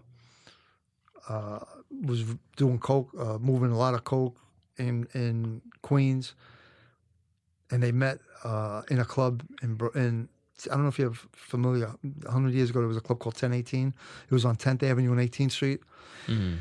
It was like a young guy's Studio 54. It was like a nightclub, and a lot of bad guys went there. And it's a crazy story. It's in my book, but it's a crazy story. But the Colombian went there with a couple of guys with guns, thinking he was going to scare Danny into, lay off. And Danny came in with a whole club of guys, like literally 100 guys, 100. Like his whole people he didn't even know he would pay, just come in with us with your guns. When the Colombian tried to pull out on Danny and scare him, he gave the nod. All his guys turned on this guy with their guns. 100 guys in the club turned on the 5 Colombians. Wow. Said basically, you do what I say. That's wild. That's the kind of guy Danny is. Yeah. The tough guy. And how long was he working for, do you know? How long was he moving stuff? Yeah. He was a long time. Long time. He was a kid. They were all, guys on the East Side were young, know? I mean, there were some older guys, but they didn't last. A lot of them got killed or went away. So they were young, but it was different. It was different then. The heroin was different than the coke. It just made more money. Per ounce, you made a lot more money. Per kilo, they used to sell it in units, which I think is 90 grams. But per unit of heroin, you made so much more than coke. And it was they used to look down on the coke guys, really. Did you ever talk to this guy, Danny? Like, did you ever? I've spoken to his people. I locked up, he basically ran the whole Alphabet City. That's the bottom line. Mm-hmm. So me and my partner, we took off his underlings constantly. And that's how we got involved with the DEA. The DEA had done a case on Lower East Side guys. And they didn't have enough to lock them up. They arrested them, and the U.S. attorney said no good. It was the Lower East Side Puerto Rican guys were buying heroin off Chinese. Sorry, man. They were buying heroin off of Chinese, and they didn't have enough to lock them up. So they came. Everybody knew that me and my partner knew everybody in Alphabet City. We were there for many years in plain clothes. We locked up everybody. We had all 100 informants. So they came to us and they asked, you know these guys? They set up some pictures. I'm like, yeah, this is him. We knew them all by name, by nickname, where they live, what dope they moved. Because people stamp their own dope with their own name. We knew everything. So they wanted to know if we'd work with them. So they actually absorbed us into the DEA, me and my partner Jeff. And we worked with them quite a few years, well, 3-4 years. But this case lasted a year, a Lower East Side case. Wow. And we were beating them up so bad that we were knocking off Danny's people. He was losing money. You know, like he'd give a couple of $1,000s worth to his people to sell, or $50,000 worth of heroin to sell, and we'd end up seizing it, confiscating it, locking his guys up. So they actually put a contract, they made me my partner. And the way we found out about it was there was a bank robbery up in Midtown, and the detectives had an informant that knew about the bank robbery. So while the Fed, I think it was FBI and detectives, were interviewing this CI, he gave them what he knew about the bank robbery, and then he blurted out basically, by the way, they're looking to kill these 2 cops on the Lower East Side. And he gave my nickname and my partner's nickname. And they're like, what? He said, yeah, they're looking to kill him. So they find out, they told us, and they gave us a radio to take home, and they tried to isolate us a little bit, but there was a hit on you. $50,000 for me and $50 for my partner. But they had a problem. Nobody wanted they couldn't secure a hitman, is the bottom line. Nobody wanted to kill 2 cops. Wow. They were afraid, that was a lot of time. So they were supposed to be getting 2 guys in from the Dominican Republic, but apparently it never transpired. But they put in a couple, they all put in some money, like the main guys put in some money. How do you feel when you find out there's a hit on you? It wasn't surprising, it's just... Does it scare you? It's when you're young, it's a lot different. I didn't have kids. I wasn't married. I just had to watch out for Mike Codella. Wasn't I wasn't an easy target. I wouldn't have been an easy guy to hit. I mean, anybody could get killed, but it wouldn't have been easy. So wait, why would you have been hard to kill? Because I was looking in my mirror. I never, I drive erratically, and like I said, anybody could get killed, but. And I knew guys weren't looking to kill cops for the most part. So what happened to Danny? So eventually, we do this big case on the Lower East Side. We go up on a wiretap with the DEA. We introduced an informant, we introduced an undercover civilian guy to the group. We don't do it personally because they knew we were cops, obviously, me and my partner. But we in an unmarked van, and we pointed out a guy, and we said, that guy, well, we had an informant that we trusted, and we pointed out to the informant who we wanted him to bring this guy to. So our informant brings the undercover informant to meet one of the bad guys, and he says he wants to buy, and he bought a couple of $1,000s worth, and he just climbed up the ladder to some of the top guys, but not Danny. Danny was way above. He wasn't touching anything. And he insulates himself pretty well. Yeah, these are all his guys, but he was not touching this stuff, not meeting anybody. But when we go up on a wiretap, and we end up taking out 40 Alphabet City heroin dealers. Wow, 40. Yeah, 40. Top guys, a lot of money. We see beautiful vehicles. I mean, these guys were driving back then, brand new Benzes, Alfa Romeo, and that's before you could lease a car. See, nowadays you see Alfa Romeo, so you got to lease a car. But back then you couldn't lease a car. Wow. So these guys were driving, paying for these vehicles, cash. They had big money, weigh money. We used to call it. So much money you had to weigh it. Wow. You can't count it. You got to weigh it. So that's a flex. Yeah. They were making money, but we couldn't get Danny. Danny had a falling out with a couple of the main guys, and he wasn't on the phone at all. So we take these 40 guys down, and Danny's not on the phone at all. So he skated. And I was really frustrated. In fact, it caused some tension with me and my partner because I really wanted him. Because he was the guy who initiated the hit. It was him that wanted us gone more than the other guys. And he just reached me. Like, he was a guy that just, I really wanted to get him.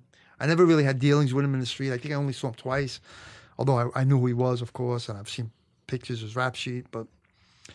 But so after the case gets taken down, I'm at home, and I'm reading the newspaper, and I see that there's a big heroin guy in Williamsburg, Spanish guy, that was cooperating. His last name was Hernandez. I'll never forget. His last name was Hernandez, and he sold a dope called Unknown. And I'm reading the article, and he's like, they're making like this guy to be a major, major guy in New York. And now he's cooperating. And so I says, if he's that big of a deal, he's got to know Danny. And if he's cooperating, you have to cooperate with everything. So I go to the U.S. attorney. I said, listen, ask this Hernandez guy if he knows this guy. And he did. And they were able to get Danny because of that. Wow. So how would that work, hypothetically? I don't know if you know the details, but, like, you have this guy that basically becomes, like, an informant. Who, Hernandez? Yeah, Hernandez. Mm-hmm. So how does his information take down Danny? He just says, like, oh, he'll be at this place, or this is where he lives, or is it that simple? He probably said, I did this deal with him, I did this deal with him, I did here.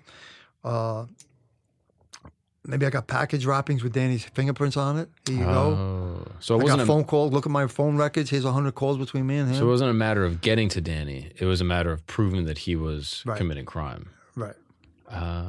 Interesting. Right. And that's how it went down. That's how he went down. How did it feel?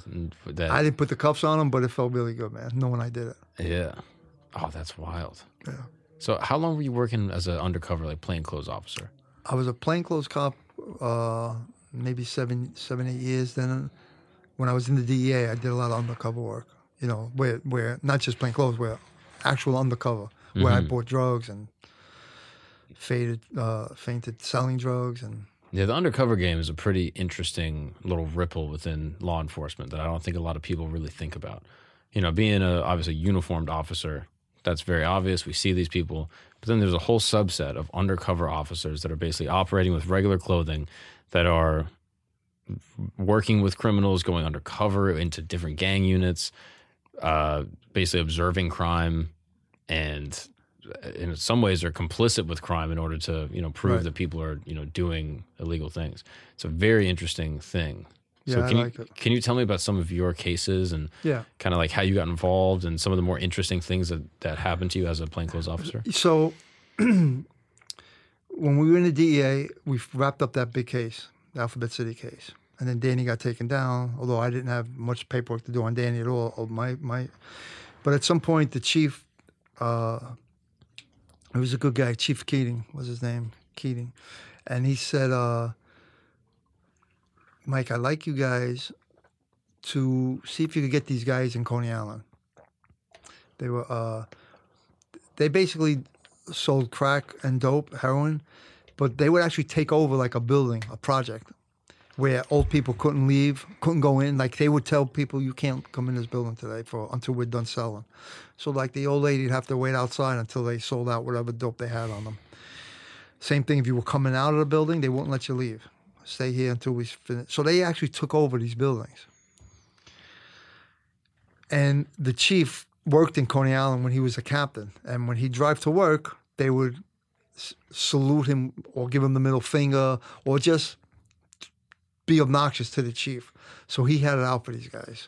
He hated them. So he tells me, he gives me their names, or one of their names. It was a couple of brothers. He says, these guys, see if you can work something on these guys for me. I said, no problem, Chief. So what I did was I would wear like a tank top or T-shirt, let them know I didn't have a gun on me, or badge. And I didn't even tell the DEA, which is what kind of got me on the outs later on. And I'd go to Coney Island and hang out, like just use a payphone, just drive around. I had a government car, undercover car. And I'd let them see me in the neighborhood.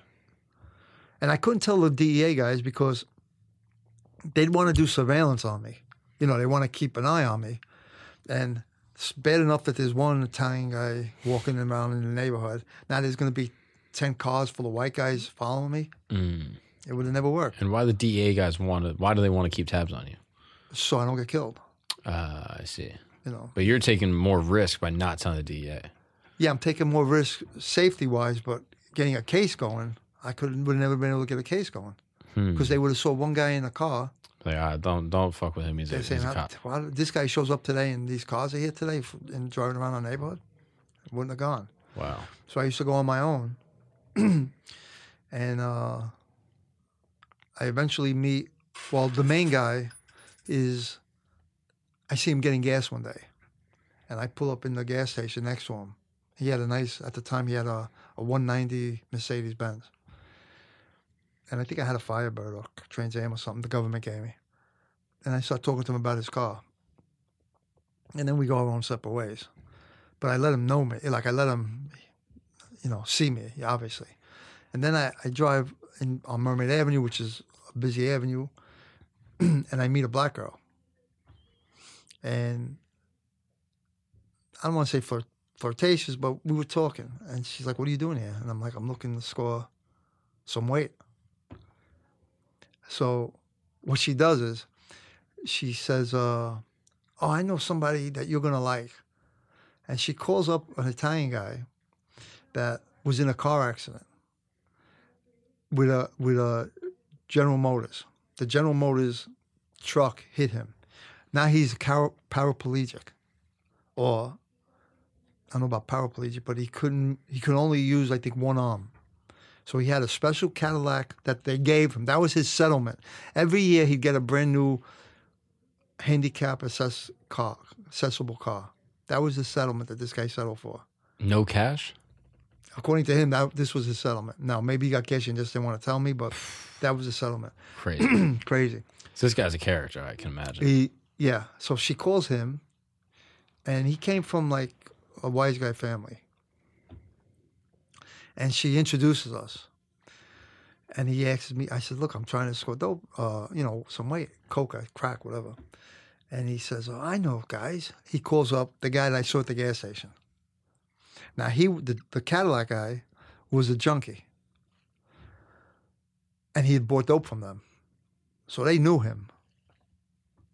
And they was under the assumption, I guess, that he was a half a wise guy, his family or whatever. So now when he vouches for me to this guy, that Mike's all right, he's a good guy, So now I'm pretty much in because he vouched for me. So the one day I was going to meet all the brothers and discuss a deal, we were at a diner in Coney Island, right off the highway, off Stillwell Avenue. And a guy from my neighborhood pulls up.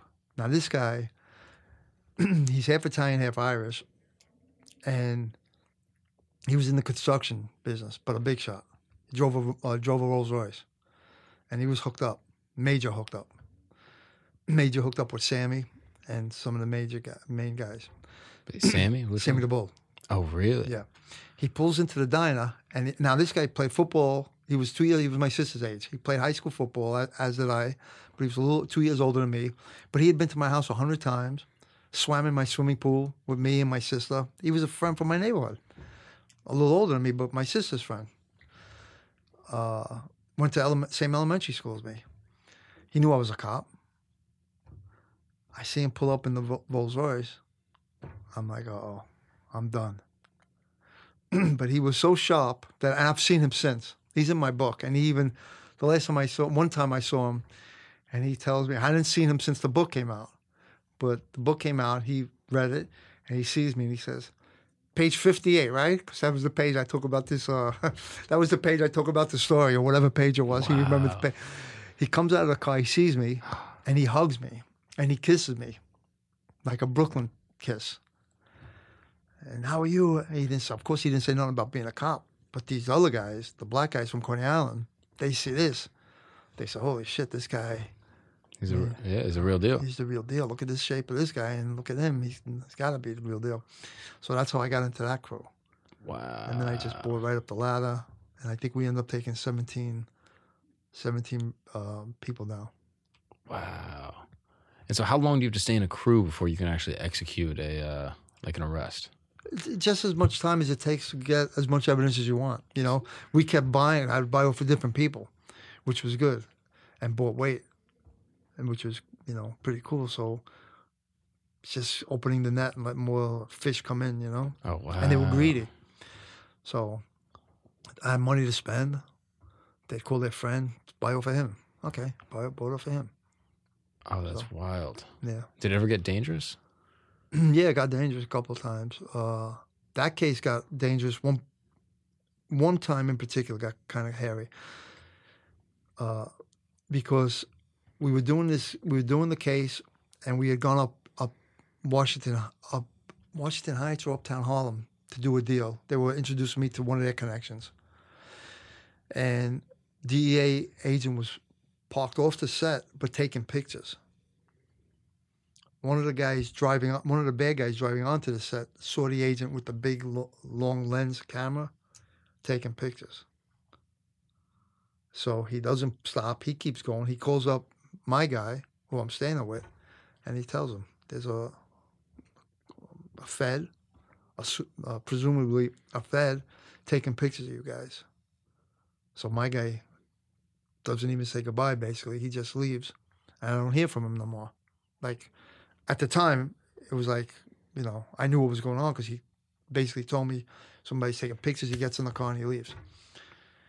He doesn't return my calls, doesn't return my beeps. So it looks like the case might be having to get taken down. And then I call him or beep him, and he answers, and we're going to set up. I guess maybe because he hadn't gotten arrested right away, he felt safe. But we had to meet. We were going to meet on Mermaid Avenue, and this is the first time I'm seeing him or any of the guys since that incident with the camera. So I'm meeting these bad guys, and one guy had already shot a cop, one of these drug dealers. That's another reason the chief wanted me to go into them, because they had got away with it. They shot a cop and they didn't get convicted. We're sending one of our guys in. The chief hates him for, you know, his reasons, and then now the cop gets clipped. Yeah, the cop had gotten shot. And so anyway, I meet these guys. I don't know if they're setting me up, and they want to walk away from where we were, and I have to go with them. And DEA can't go. The agents can't follow me. Their cars are way off the set, because now if they get seen, it's really bad. It's over. So they had to stay really far away, and they take me in this alley off of Mermaid Avenue. They were doing construction, and they take me in this alley. So now I'm completely out of sight from everybody. And I thought this was going to be either they were going to try to rip me off or finish me right there or whatever. What are you feeling as you walk down there? I was very apprehensive because I didn't know if I should just say, fuck it, I'm not going down with you. I'm not going there with you guys. But then it kind of shows like, well, what are you scared of? I was never scared before. Why are you scared now? So it was, you know, I didn't know how to play it, you know. But I went with them, and they just wanted to get off the set and get away from anybody watching. It turned out that they weren't. They didn't do anything to me. Let's just say that. Whew. Yeah.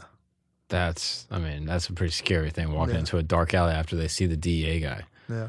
Now, what happens after these guys get busted? Like, do they know that it's you? Yeah. You let them know it's me. And that I'm a cop. What does that civilian. What does that day look like? You know, it depends on the people. Like, some of them, you grow, not too many here, but you kind of feel a little bad sometimes because you grow a little bit of a relationship with them. Mm-hmm. But I always keep in the back of my head, these guys are selling drugs, man. They're killing kids. They're screwing up families. Mm-hmm. But we walked them by. Like, I hang out with my shield on in soft clothes, and they walk right by me, so they know I'm a cop. And they, you know, not a civilian. Like after they're arrested? Yeah. So when they're getting taken out from the cop car into the station house, we made sure they walked by me. Or into the DA office, make sure they walked by me. And do they look at you? Yeah. And what does their face look like? Shocked, pretty much. Yeah. Wow. And what is your face? I don't even know if I'm looking at them, to be honest. It's, you know. Wow. Yeah. I mean, it's a tricky thing because, like, I don't want to betray anyone's trust, personally. But at the same time, these are bad guys doing bad things. So it's like, that's the game. You know what I mean? And they know what the game is. They're getting paid a lot of money to take on a lot of risk. Right. So it's like, it's not like this is, you know, they don't know what's going on. Yeah, I mean, it comes down to greed. They're greedy. They want to make money. They don't care who they hurt. When you were undercover, who were some of the people you became friends with? Some of the criminals you actually began to like?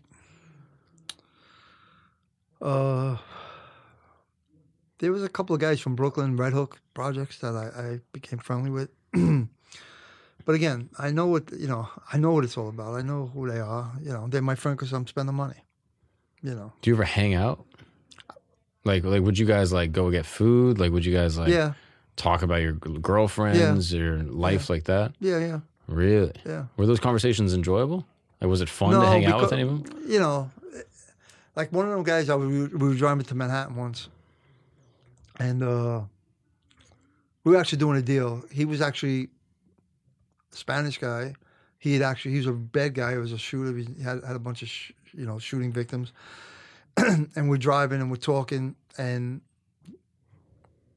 I'm driving quick because there's a DEA agent following us. I know he's following us. I got a couple of cars following us. But he's an old timer and he hasn't been on the street in many years. And he's got a car that looks like a cop car. It's not really an unmarked car. It's not a police car, but it looks like a detective car. Mm-hmm. Like a Crown Victoria at the time, Crown Vic, right? And he's literally on my tail. Literally, I don't even mean a car between us. I mean literally on my tail. So you got to say something. So I'm hoping that they don't see it. Well, it's this guy and a guy sitting behind me who's also a really bad dude. And you're driving. And I'm driving. And the guy said, bro, this fucking guy's been on us since Brooklyn. And you got And he looks like a cop. He's an older guy with full-headed gray hair. So you got to agree. So I'm like, yeah, maybe he's following you. But, this is the first time I'm seeing it. Maybe he's following you guys from Brooklyn and so you guys get in my car. So I can't talk on the cell phone because you could hear, they'll hear both conversations, obviously. Even if I tried to be covert, they would hear the other guy's voice.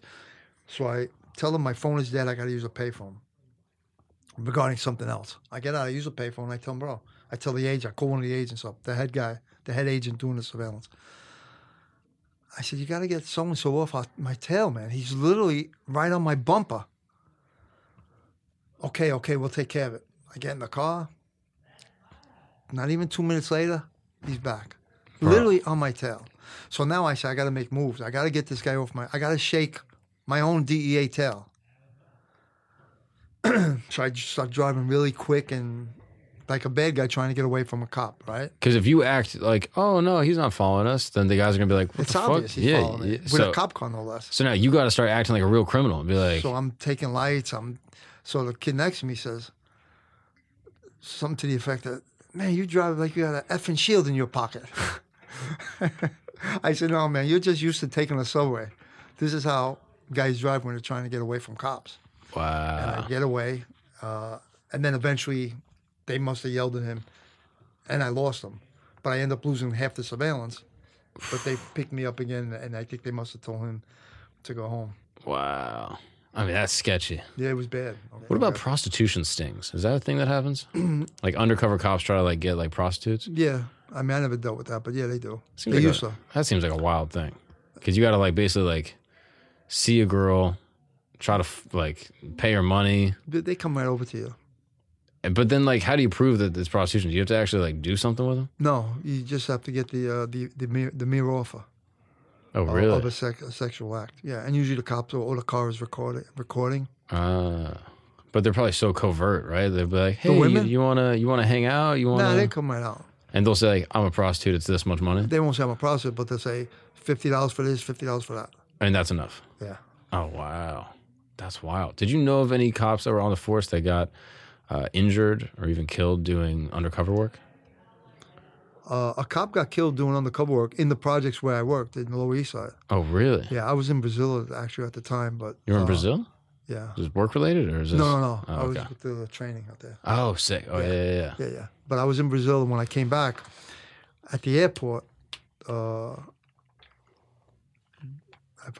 guess customs or whoever started to go through my bag, just like a random check. And I just, not that it mattered, but I told them, they're going to go through it anyway. I told them who I am. And, or maybe my badge might have set off the metal alarm or something. So the guy asked me, where do you work? I said, Alphabet City, Lower East Side usually. And he said, oh, a cop just got killed there this morning or last night or something. I'm like, holy mackerel. But it was a DEA agent that got killed. Wow. Yeah. Do you know the details of what happened to him? I think he was trying to buy her for some of the guys in the Lower East Side that were involved with our case. And they found out he was a cop. Yeah.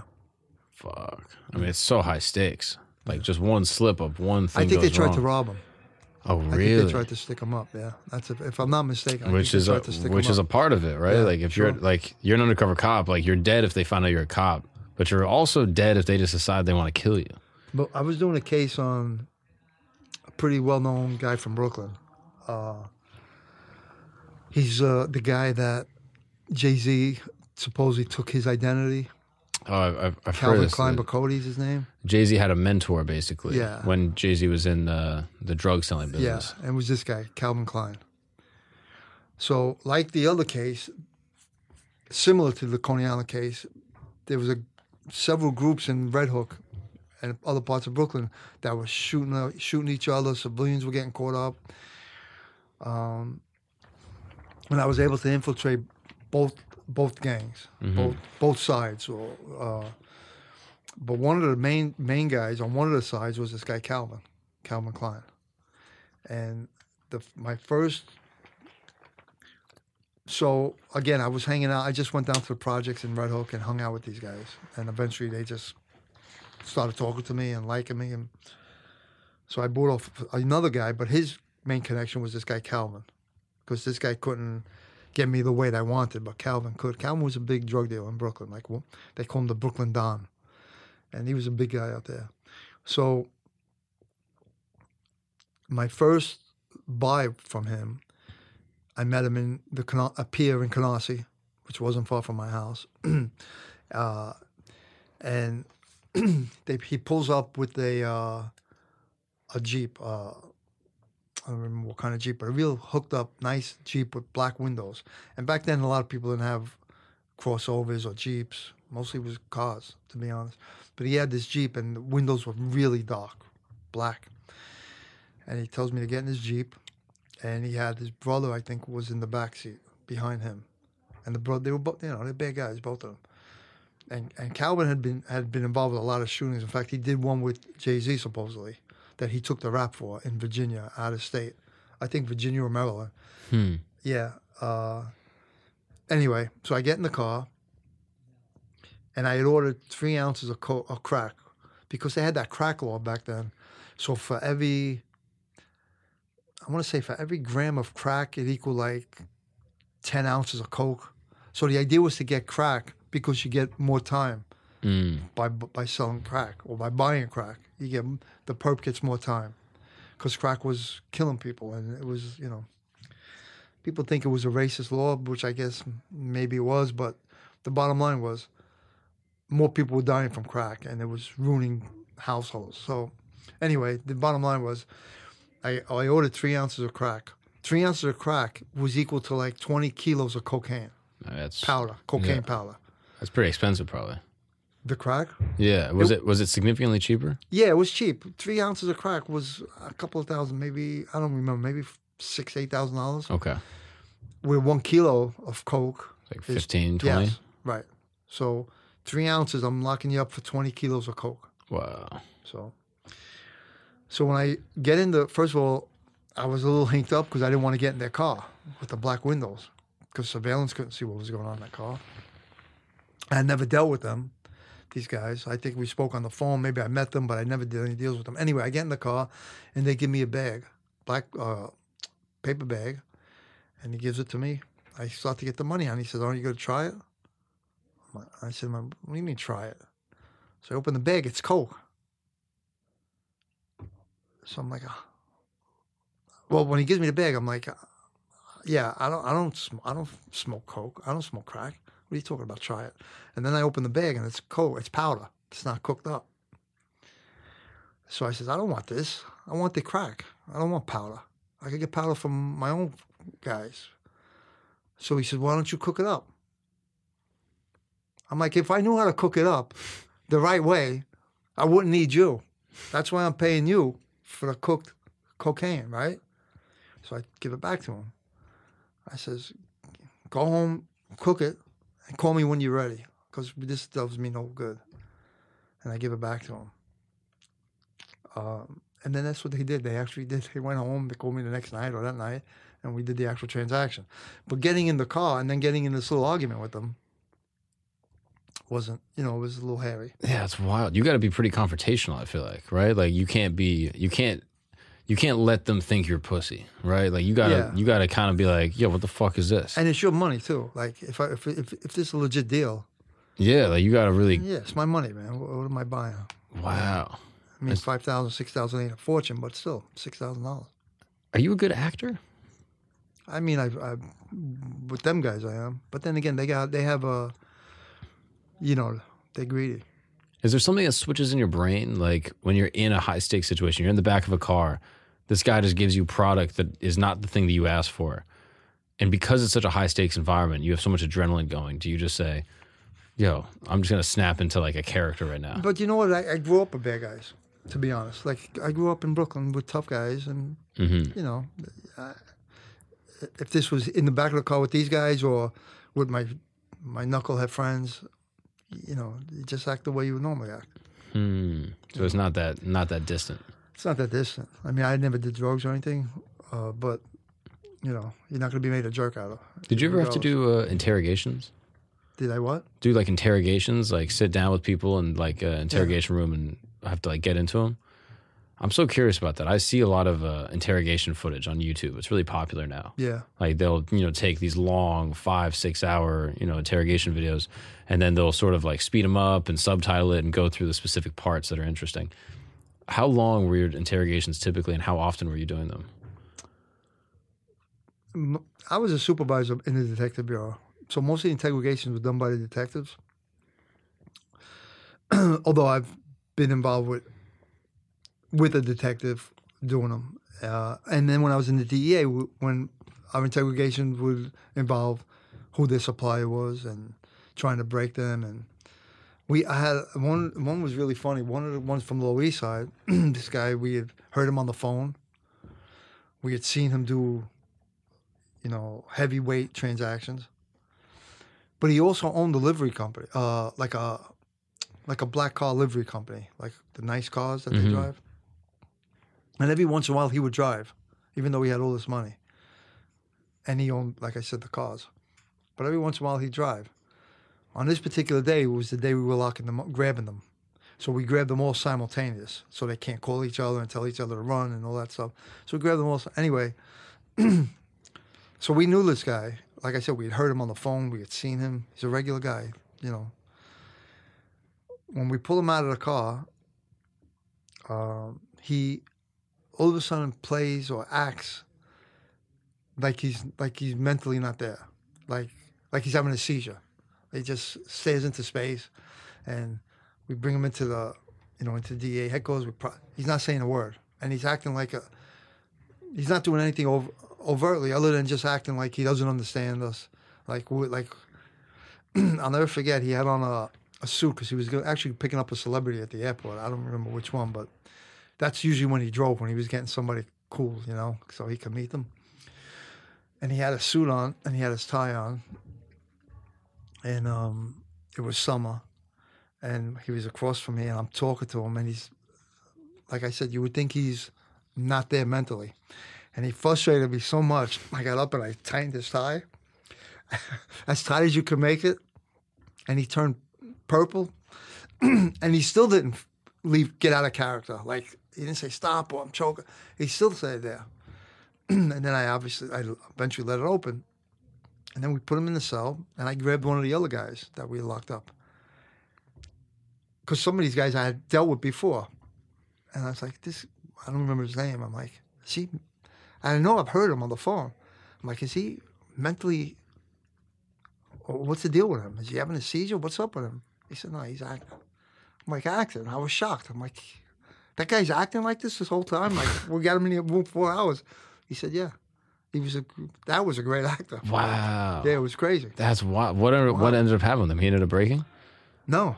He ended up cop. He ended up taking a. He never spoke to us, but he ended up taking a plea. He went to jail for a couple of years. Wow. Yeah. And what was the crime again that he did? I missed it. Sale. He was selling the heroin. He was a heroin guy. Got it. Okay, wow. Yeah. And he was using the delivery company as kind of like a cover type thing? Yeah, he had it. Yeah, he had it like a tax thing, whatever, to hide his money. And every once in a while, he would actually drive the cars. Wow. That's wild. Yeah. So when you're interrogating someone, you're just about to sit down inside a room, and it's going to be you, another detective, and you got to get information out of them. What is your strategy? What do you go in doing, and how do you guys kind of coordinate to get the information out of the criminal? You know what? It really depends on each case, man. Like, it depends on who the guy is. Like Tiny, I may believe, like, screwing around with your kid isn't a big deal. Sometimes you have to come on forceful. Depends on what the crime is. Depends on who he is. Depends if you know each other, have a relationship. Mm-hmm. He might like to talk to women better than you. You know, maybe he's a ladies' man, so you let the female try to elicit the information. Depends. So you hear about this thing obviously all the time, good cop, bad cop, that whole thing. Is that legit? That's a real thing. But I mean, I don't think it's not really, at least in my experience, it's not really an acting thing. I mean, sometimes you might have a little more sympathy than I have towards this guy. Mm-hmm.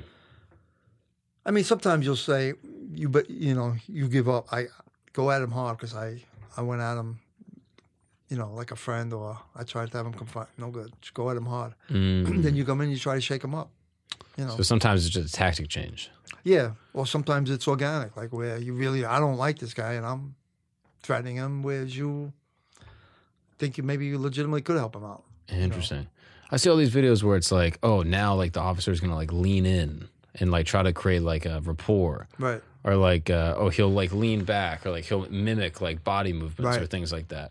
Right. Is that something you guys are trained in when you're doing interrogations? Mm-hmm. Like what would be like an obvious tip or like an obvious thing that you guys would do when you're interrogating someone? It's like just a small little like trick, I guess, to try to create rapport. Yeah, well, sitting next to the guy or touching him. So you sit like side by side instead of across the table. Yeah. Yeah. And then like... it depends on the chair. Like a lot of times you want the bad guy's back in the corner and the door behind me. So in other words, you got to get through me to go home. So kind of subconsciously, it's like you are in the way of me and the door. Yeah. Interesting. Oh, that's very interesting. And then as far as like questioning, is there like open questions? Like how do you make sure you question someone in such a way to like, I guess, trap them into a confession, so to speak? Like if you know someone did something, right? It's really hard because I've had cases where I had one particular case where this guy was he was robbing this family. This guy was going fishing with his kid, and he was robbing the guy, and the guy had a heart attack and died. So that's a homicide. In the commission of a crime, the guy dies. That's a homicide. Wow. The guy that did it was doing the robbery. I actually knew from the Avenue, from Avenue D, Lower East Side, like when I was in plain clothes. I didn't know him well, but I used to see him every day with his wife. They'd go shopping. I literally see him almost every day. And I didn't know he was a criminal, to be honest. I knew 99.9% of the guys. It wasn't surprising me that he was a criminal, but I never had dealings with him personally. And like I said, I'd see him and his wife and the kid walk by me, and we'd nod hello and goodbye. Anyway, at some point, the detective realizes he's the criminal. He's the suspect. And we bring him in. And he swore up and down that he didn't rob the guy and killed the other guy. Because there was one witness didn't die. There was the family. And the father died. I think the friend or somebody else didn't die, was at the scene.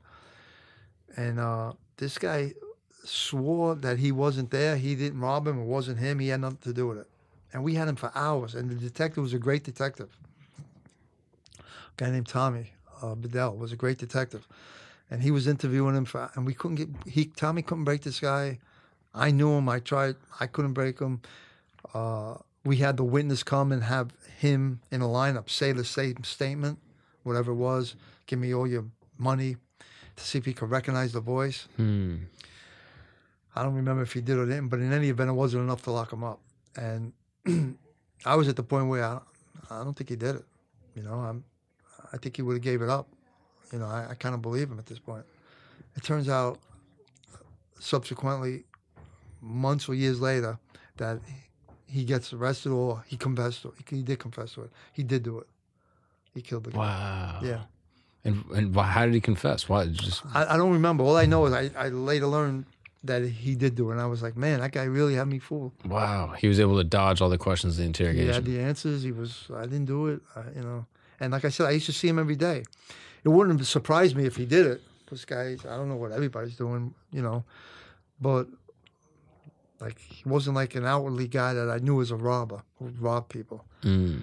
So when he was swearing up and down that he didn't do it, frying the whole, I'm like, hey, maybe he didn't do it. Are you pretty good at telling if someone's lying to you? Pretty good.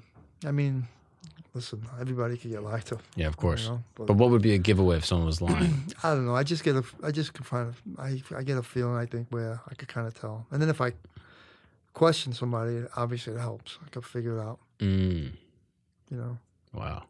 The thing that I always see in the videos that always seems very compelling in interrogations, you have two people that are arrested, and you give them the prisoner's dilemma, where you tell them, like, hey, your buddy, he already told us everything. Have you ever had to do that? Yeah, you know what I did? One was a pretty cool one. There was a guy on the avenue. I don't remember what the crime was, but there was a guy on the avenue, and he had this specific jacket that was an unusual jacket or coat. And him and another guy, I think it was a robbery. I'm almost sure it was a robbery. So we had the one guy in. We didn't have the guy with the jacket in. But there was another guy walking around the neighborhood that had the same jacket, and it was an unusual jacket or coat. So I called him in. I saw him, and I said, come to the station house. So I came to the station house, and I hung the jacket up. Now, I put him somewhere else, and I hung the jacket up where the guy we were going to interrogate would see it. And we marched him in, and he saw the jacket.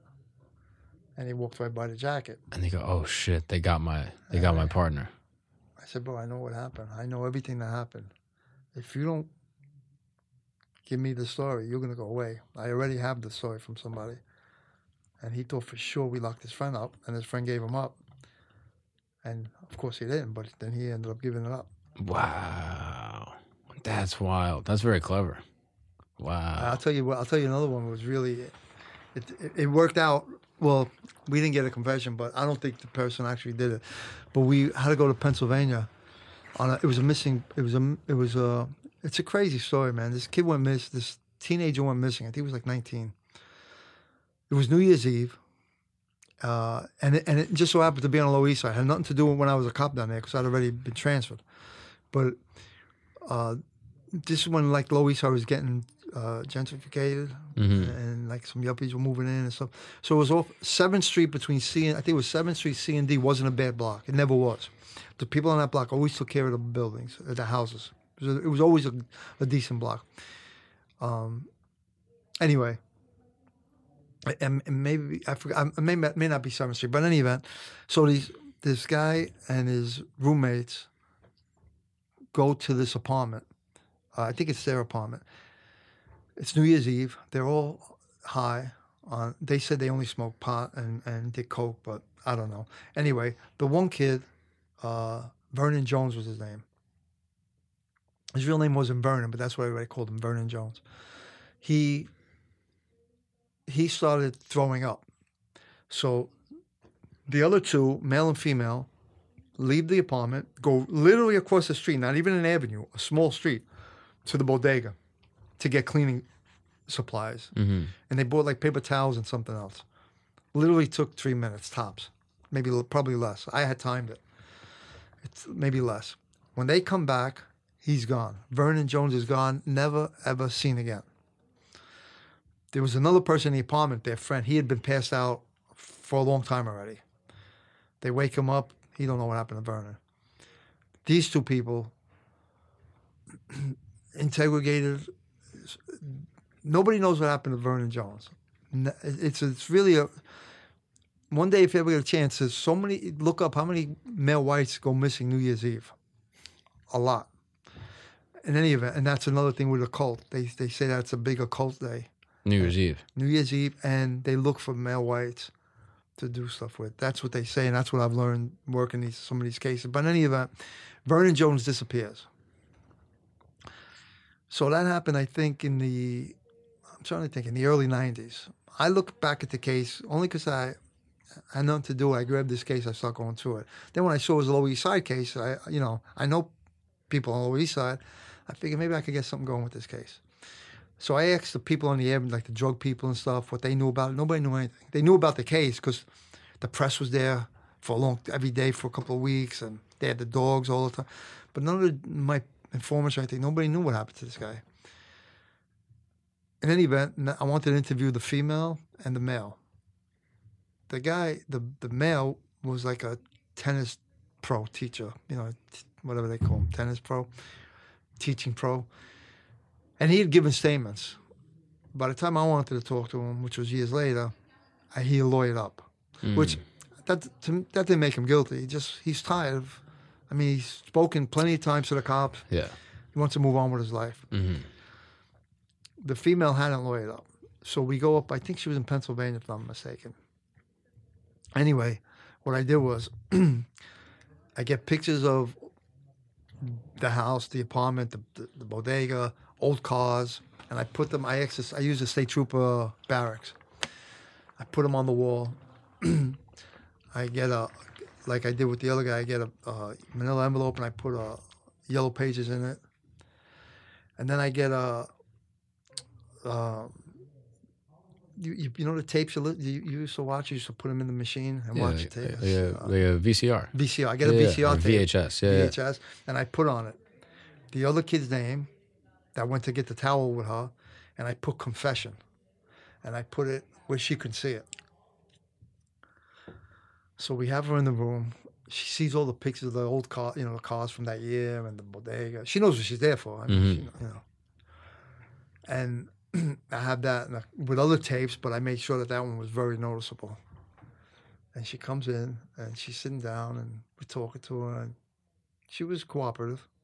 Because honestly, to this day, I don't think they had anything to do with it, unless they had me fooled. Or I honestly don't think they had anything to do with it, And we're talking to her, and I leave the room, and her eyes moved around, obviously, while we were gone. When I come back, she's crying hysterical. And what are you crying about? And she points at the tape, and she says, how could he confess? What did he do? I didn't know anything. What did he do? But we made believe he did confess, and we were hoping that she would fess up as well. Yeah. Oh, wow. But she didn't. Do you think based off her reaction, they had nothing to do with it? I don't think, that was one of the things, but I don't think they had anything to, I don't know. I don't think they had anything to do with it. They had no reason to kill this kid. Right. And even if they killed him, what were they doing? What were they going to do with him? How did they make him disappear? Yeah. And some people think he walked into the East River, but it's a far walk from where that building was to the East River is a far walk. Because number one, you have to walk through the projects. Then you have to cross over the bridge. And then you have to walk like into let's say a beach into the water. It was a long walk. Why? There's no way he would have done that. He had just thrown up. He was half out of it. So that's a real mystery. What I think happened was, while they went to the store, and it only takes, like they said, 2 or 3 minutes because I've timed it. I timed it the time many times. I think he stumbled out behind them, and I actually think somebody came and picked him up and put him in a van and kidnapped him and abducted him. And how old was the guy? He was in his 19. And why would someone abduct a 19-year-old? I think it's one of those things, man. Have you heard about this place called Brooklyn Mirage? No. It's a music venue in Brooklyn. It's like kind of in like Bushwick area. And there's been, I don't know how recently. I don't know if there's been anything more recently, but a couple months ago, there were like 3 or 4 like young men that just went missing. Like kidnapped basically from that place.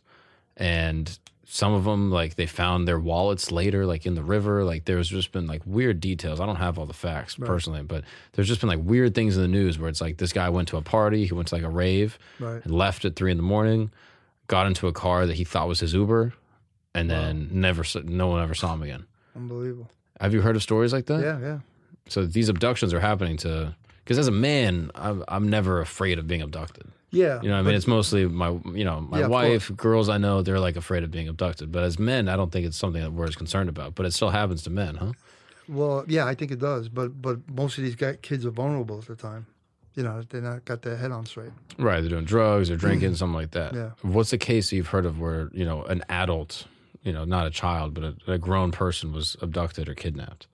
Well, it's this one, and there was another one that was he was studying. He was at a Jesuit school. I can never think of his name either. It'll come to me. But he was studying to be some kind of minister, and it was the same thing. New Year's Eve. It was a couple of years prior to this. He was walking down Houston Street. You familiar with Houston Street? Mm-hmm. He was walking down Houston Street. Well, actually, he was in a party off of Houston Street, and he was feeling warm, so he just went outside to take a walk, and he disappeared. Never seen again. And Sam is his first name. It'll come to me. And so they don't know what happened to that guy, and he disappeared exactly, very similar to Vernon Jones. But when we were doing this Satanic case with Berkowitz and stuff, there was a guy that was an artist that did time for a homicide. It was a very well-known case out here. It was like an S&M case, but he actually killed the guy, and he was supposed to be involved with the Satanic stuff. Anyway, he supposedly told somebody that him and his people took this kid, and he had hair from this kid.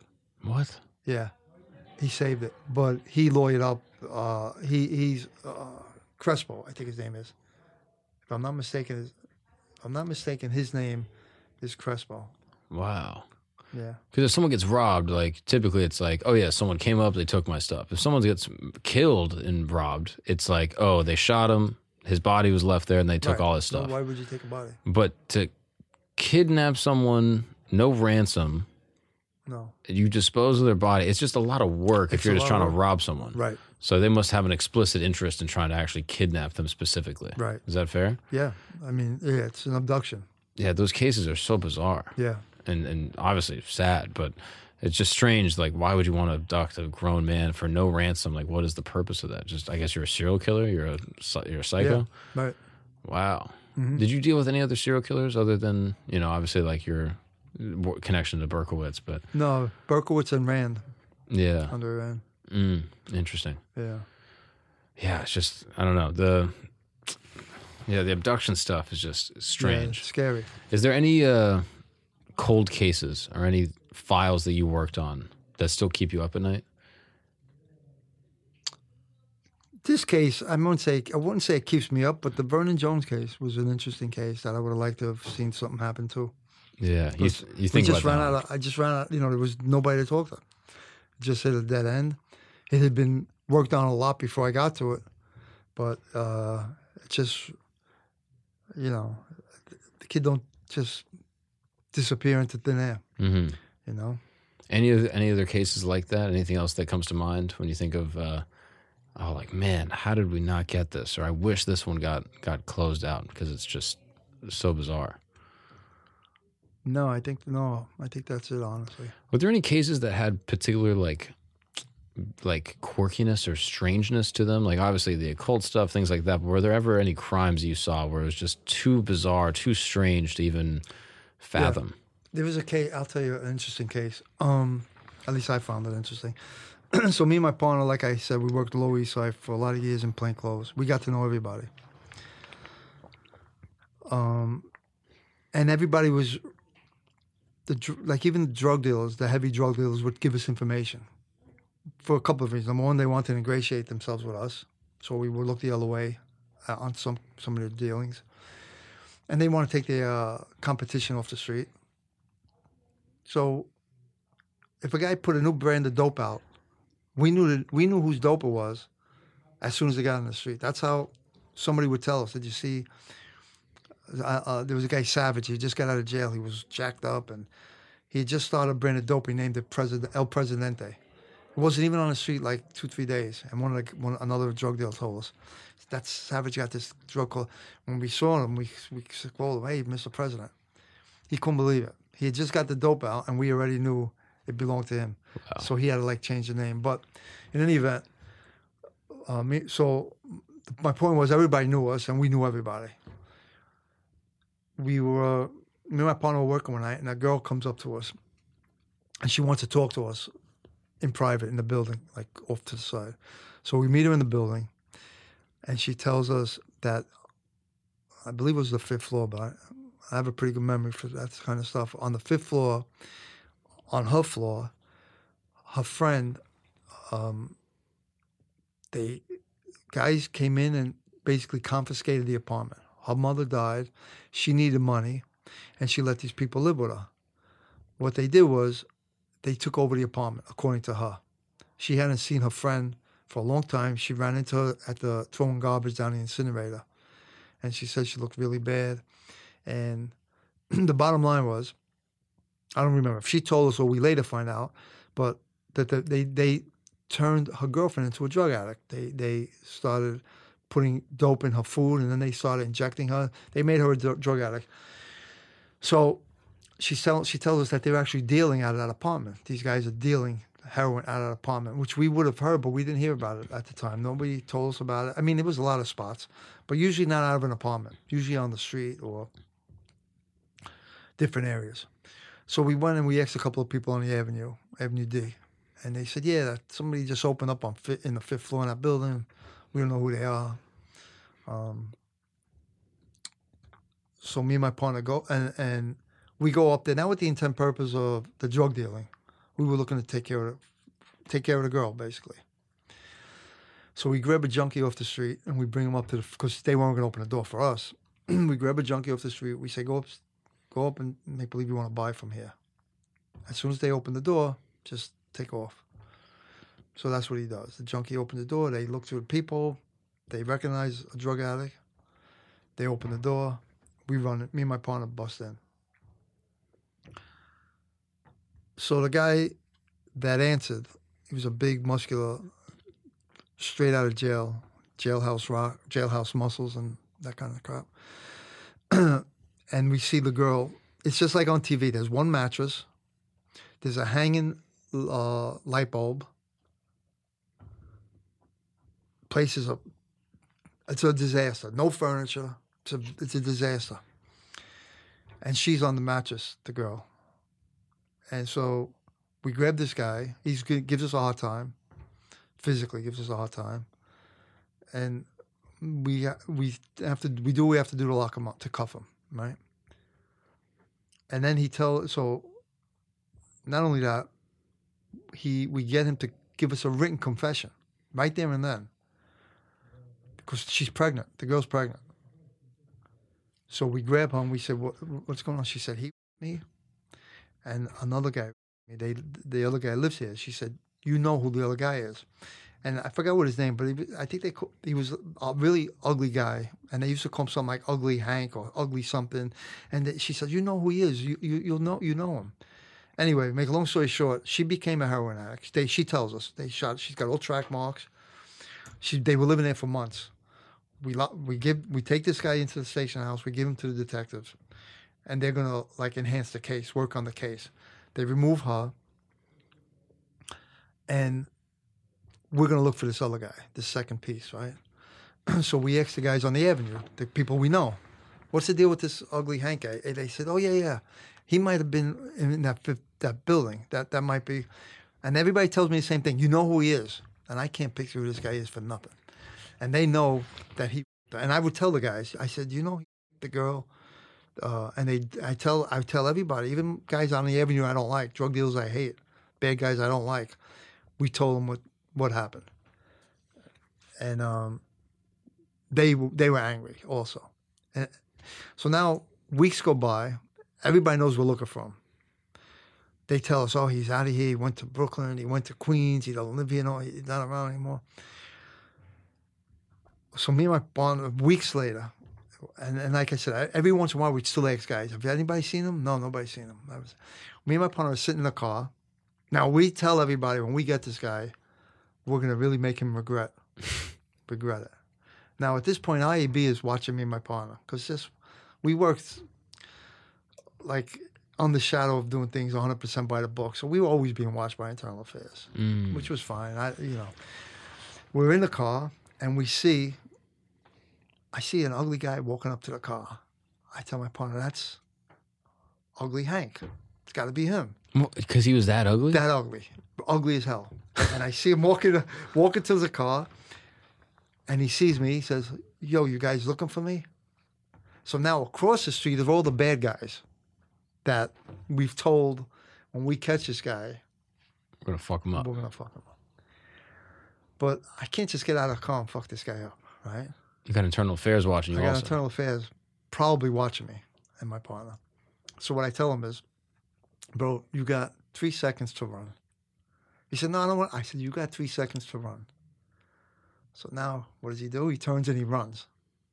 So now not only am I going to catch him away from the prying eyes of the Internal Affairs, I have a reason to grab him and rough him up because he ran, right? So we chase him, and we finally catch him. And we took care of it. Wow. And then we locked him up, of course. And he got convicted? Yeah. Wow. Yeah, and then months later, she actually came to the station house, the girl. All cleaned up. I wasn't there. All cleaned up. Sober. She had the baby. The detectives got her moved to a new apartment I think in Queens. And she left me a note saying, thanking me. Wow. Which was really cool. That's crazy. Really saved, That guy was so ugly that you knew he was ugly. I knew it was the guy. Because everybody said you know him. And the minute I saw him, I said, that's him. He was probably uglier after you got to him. He was ugly, bro. That's crazy. Yeah. Damn. And she was really great.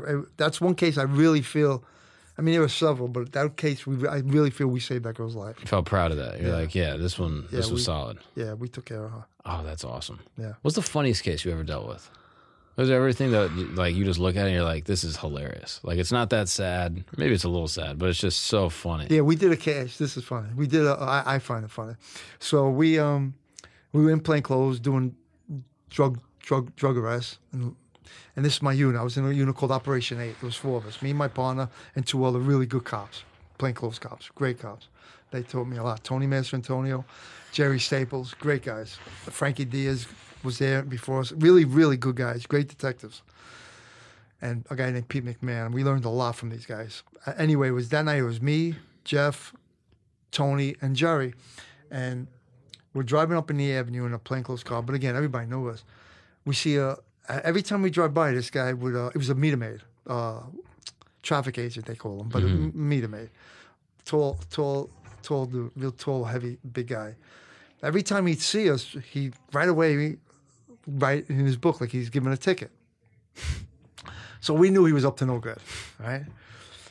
So we grabbed one of the drug dealers. We said, well, what's this guy doing? He said, he's looking to cop heroin. He's looking to cop, but nobody wants to serve him because they think he's an undercover cop. I'm like, that's the best undercover uniform. I said, do me a favor. Serve this guy his dope. Sell him whatever he wants. When he's dirty, take your hat off. So we leave. We come driving around. My dealer takes his hat off. We see the meter maid walking down Avenue D. That means, he's scored his dope. So just as we're pulling up, he jumps on a city bus, city bus stops, he jumps on the bus. Goes right to the back. By the time we get on the bus, he's sitting in the back. And there were, all the people on the bus. So he closes his, and like I said, he was a big dude. He closes his hands, and we are trying to pry his hands open. Open your hands, open them. You don't want to open. He opens his hands, no dope. Search his pocket, nothing. We're like, I'm not. But then we look on the floor, it's right there. A couple of bags, 5, 6 bags. Okay, so we knew and the guy gave us a signal that he was dirty, so we knew he had a cop. So we put him in a police car, and we put on the radio, Central, we have one meter maid under arrest for possession, taking him to the station house. So by the time we get to the station house, there must have been 20 cop cars. Everybody had their horns, was clapping. It was so fun. Everybody was happy we locked up the meter maid. Yeah, it was really funny. When he got out of the car, his hat fell off, and Tony says to him, "Well, you're out of uniform. Put your hat on." I mean, it was really funny. It's a tough look if you're buying drugs as a meter maid. You know what I mean? Do it off the job. You know what I mean? Yeah, it was. Don't wear the uniform. No, it was getting arrested in your uniform is pretty brutal. Yeah. Oh, that's especially wild. a meter maid. Nobody likes meter maids. Yeah. Oh, that's so funny. Even cops are like, fuck this guy. Fuck this guy, man. That's wild. Yeah, that was funny. And last thing I want to know about, can you talk to me about some of your mafia involvements? Like, I know obviously your grandfather was kind of like a well-respected mafia associate. Yeah. But then even growing up, in like an Italian neighborhood, you kind of you knew some wise guys. While you were working like in the forest, did you ever see any you know what? I actually steered away from the Italians and the mob when I was a cop because Italians are annoying, right? Yeah, and I run into them. I don't want to see them at any weddings or anything. You know? Oh, that's a good point. Yeah, I didn't want to deal with them, to be honest. And I really had no reason. Like we didn't really cross paths, other than an Italian guy with a car in Coney Island. Mm-hmm. Other than him, and we didn't end up locking him up because he was a sickly guy. I grew up in Brooklyn, Canarsie, which had a lot of Italian mob guys. My good friends, their father owned a bar that was Vic Amuso's real place. He owned it. Vic was the head of the Lucchese family. Okay. And Vic grew up with my uncle, with my father. They all grew up in Canarsie, and everybody knew each other. My father actually knew my friends' fathers. That's just the way the neighborhood was. It was a nice place to grow up. But one night my friends and I, we were like 16, 17-year-old. We were hanging out. And we were in front of a pizzeria, and we were getting loud and obnoxious with each other. And the guy walks out and he says, "You guys got to not." He didn't ask us nicely, but he don't have to ask us nicely. It's his restaurant, He asked us to move and keep it down. And we like, okay, we were kids, and we'll move. Came out again. I told you to move. We'll move when we're ready. That kind of, that's the kind of answer we gave the guy, to be honest. And then at some point, me and one of my friends do leave. Not because of him, just because we were done for the night, These guys want to hang out. I was definitely done. not that guy. Yeah, I was leaving. I'm just taking like, you still got the chip on your shoulder into this day. You're like, not because of him. That's schmuck. Yeah. He had nothing to do with it. Yeah, I was ready to go. 17 years old, bro. But I was going. I left. My friend stayed. Shortly after I left, he came out with a baseball bat. He was a tough guy. He wasn't going to take shit from teenagers, and he unfortunately got the bat taken from him, from my friends. I mean, like I said, we were 17-year-old. We were all played high school football. Everybody was pretty tough. They take the bat from him and they tune the guy up. He turns out to be a really well-known mafioso from my neighborhood. That we'd all heard of him, but nobody had ever really seen him. His name was Bruno Facciola. His niece was one of the mob wives. Her father was also a wise guy. I forgot her name, but in any event, her father was a wise guy. This was the brother. He was the guy in Goodfellas that brought Joe Pesci to get killed. He was the real guy that brought the Joe Pesci character to get clipped. This guy, Bruno? Bruno, right. Because the reason why, he was a Lucchese guy. His brother was a Gambino guy. They were both in collusion to get rid of the Joe Pesci character. So they would ask the one brother, talk to your brother, etc. And that's how and so he brought Pesci, he brought Tommy DeSimone's the real guy's name. He brought Tommy to get clipped. And so now you and your boys just beat the shit out of him. Yeah, well, not me, thank God. My boys. Well, is this one of those things where you say, "Oh, I wasn't I left right before."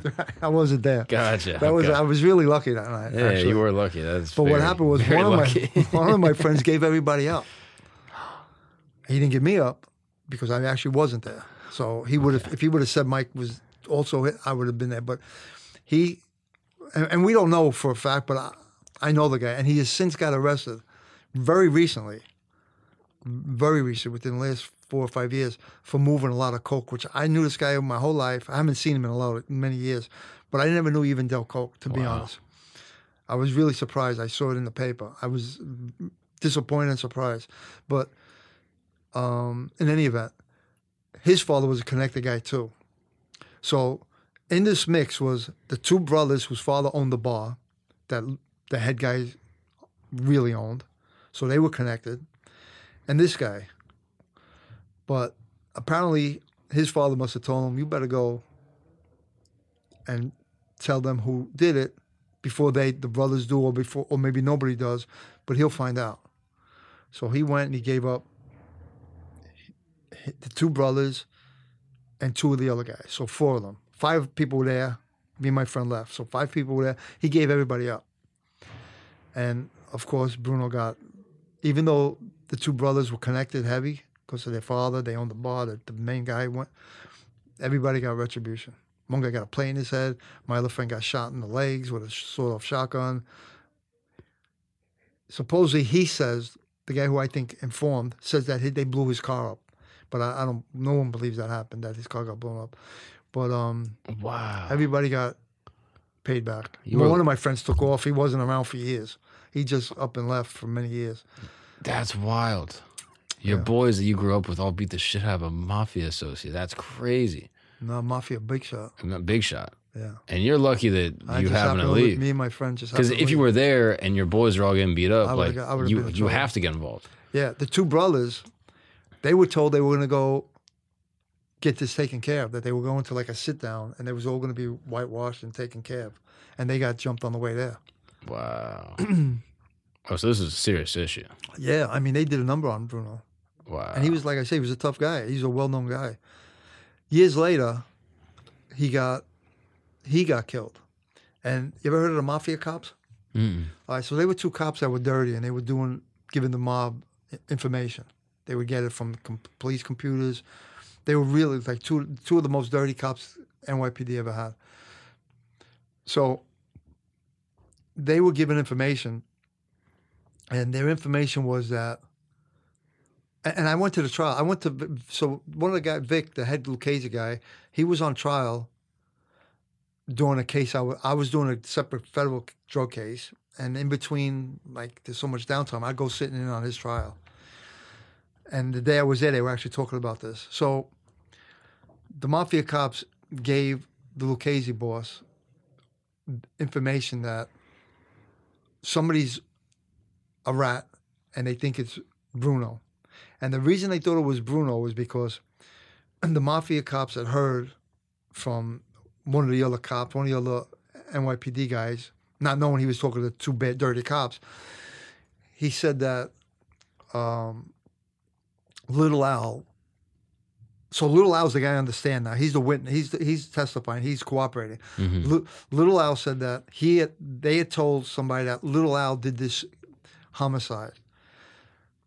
The only person that called Little Al was Bruno.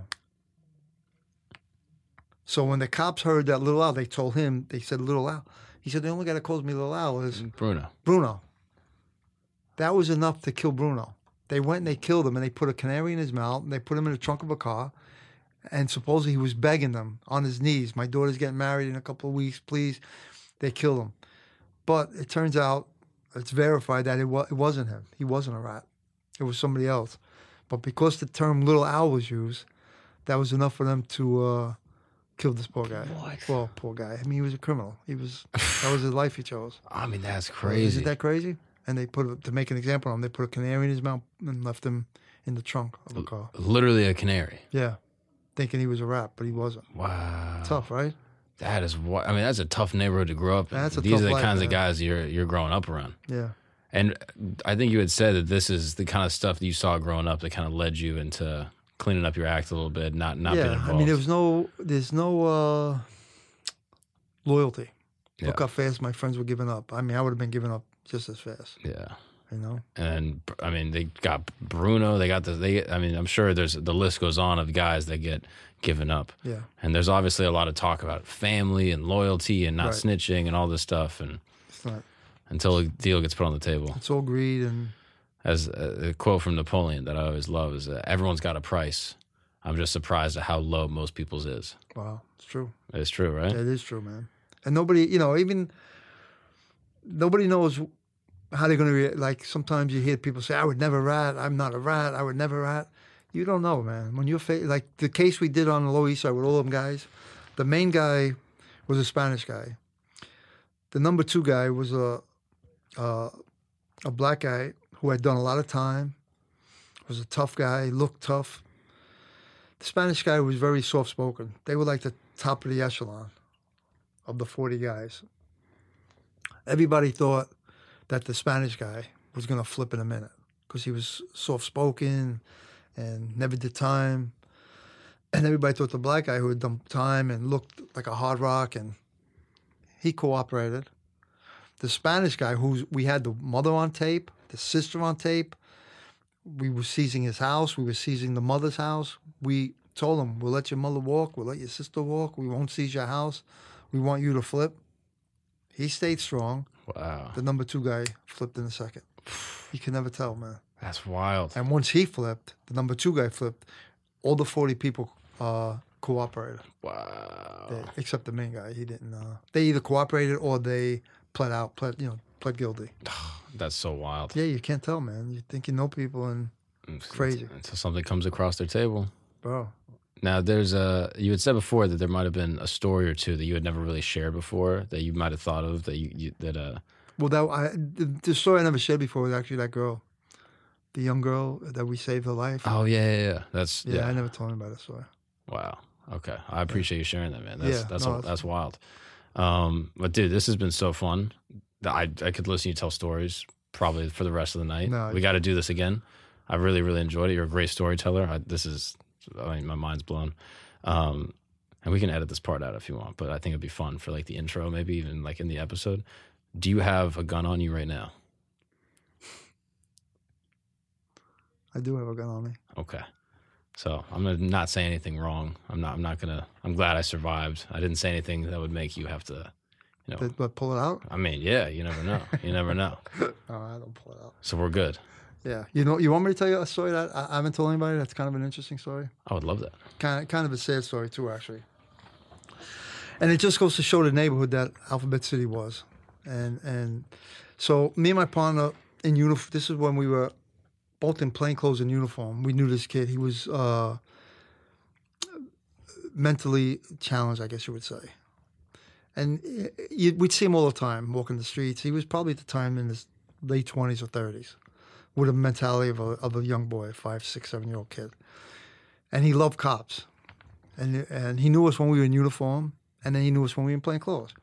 And we'd always talk. And my partner had a good heart. He was a tough guy and wild, but he had a good heart. And we'd call him over, and we'd let him play with the police radio, and you'd ask Central for a time check. And they basically ask him what time is it. So if you're doing a report, you want the exact time. So you'd say, Central, what's it? Give me a time check. And she'd say, 1550 hours. Okay. So we'd let him say it. We'd hold the key. We'd say, ask Central for a time check. And he'd talk kind of funny, right? And he'd say, time check, Central. He would say it, not so clear. And she'd say, what? Like, she'd ask him 5 times. And then she'd finally get it. And he'd say, okay, 1550 hours, unit. Okay. And he'd get a kick out of it, right? Oh, that's awesome. That she was answering him. Yeah. And then we let him hit the siren and all that shit. So he probably loved that. He loved it. Right. It's really sad because he's not, he's a guy that he knew he wasn't like everybody else. Mm-hmm. So one day he comes to me and my partner. It was a spring day. He had a jacket on. And he says, I want to show you guys something. He opens his jacket, and he takes out an envelope with an inch full of money. Maybe 2 inches. We're like, what are you doing with that money? He says, my settlement just came in. What settlement? From when I was born. The doctor screwed me up. This is my mother got a big settlement today. Either she gave him some money to walk around with, or he took it out of the house. This is my settlement. I don't remember his name. I don't even know if we only knew his nickname. But in any event, I'm like, you got to bring that home. And don't show it to anybody. Okay, I'm going to go home. As we're talking to him, we get a call on the radio, like a gun run, something heavy. Either a robbery in progress, a shooting in progress, something heavy. We jump in a car, and he was literally 100 yards from his building. We jump in a car and we take off. We go to that job. All the cops are there. We handle whatever. It gets handled. Maybe 15 minutes later, another job comes over. Male shot in the lobby. of, I think it was 80 Baruch Place. 80 Baruch Place sounds familiar. We knew it. The minute we heard the address, we knew. Sure as hell we get there. He's in his lobby. Of course, dead. Of course, with no money. Fuck. Crazy, right? Who would take this kid's money? And why'd you have to shoot him? Well, why do you have to shoot him? I mean, just Why do you have to shoot this kid? His whole life he suffered. He finally gets some money to make his life a little better. He was, according to him, the mother was going to move them out of the projects, and they kill him.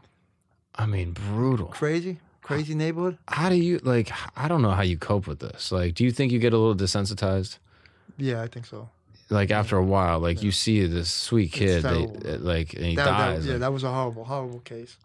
That's got to be one of the worst. One of the worst, for sure. There's no way that you. And the minute it came on the radio, you just feel it. We know. Well, who else is going to be? Terrible, right? Oh, that's awful. I mean, it's. I mean, I'm very grateful that there's people like you and your coworkers and your partners that do their best to protect the neighborhoods. And obviously there's issues with police, and I'm sure you know better than anyone. There's corruption and problems that happen, and there's definitely no organization that's perfect. And there's a lot of bad cops, that's for sure. But I'm very grateful for the good ones that that try to. Try to keep the community safe. So I appreciate everything you've done, man. Thanks, man. This is wild. It's heavy shit, but also some good parts too. Of, man. Being a hero, saving some people's lives. Yeah, not a hero, but well, more of a hero than me. Okay, of the people in this tent, you're probably the most heroic. I'll give you that. I really appreciate it, brother. Thank you so much for coming on, man. You're welcome. We got to do this again soon. This Absolutely. would be awesome. Cool, man. Thank you, bro. You're welcome. Mike Codella.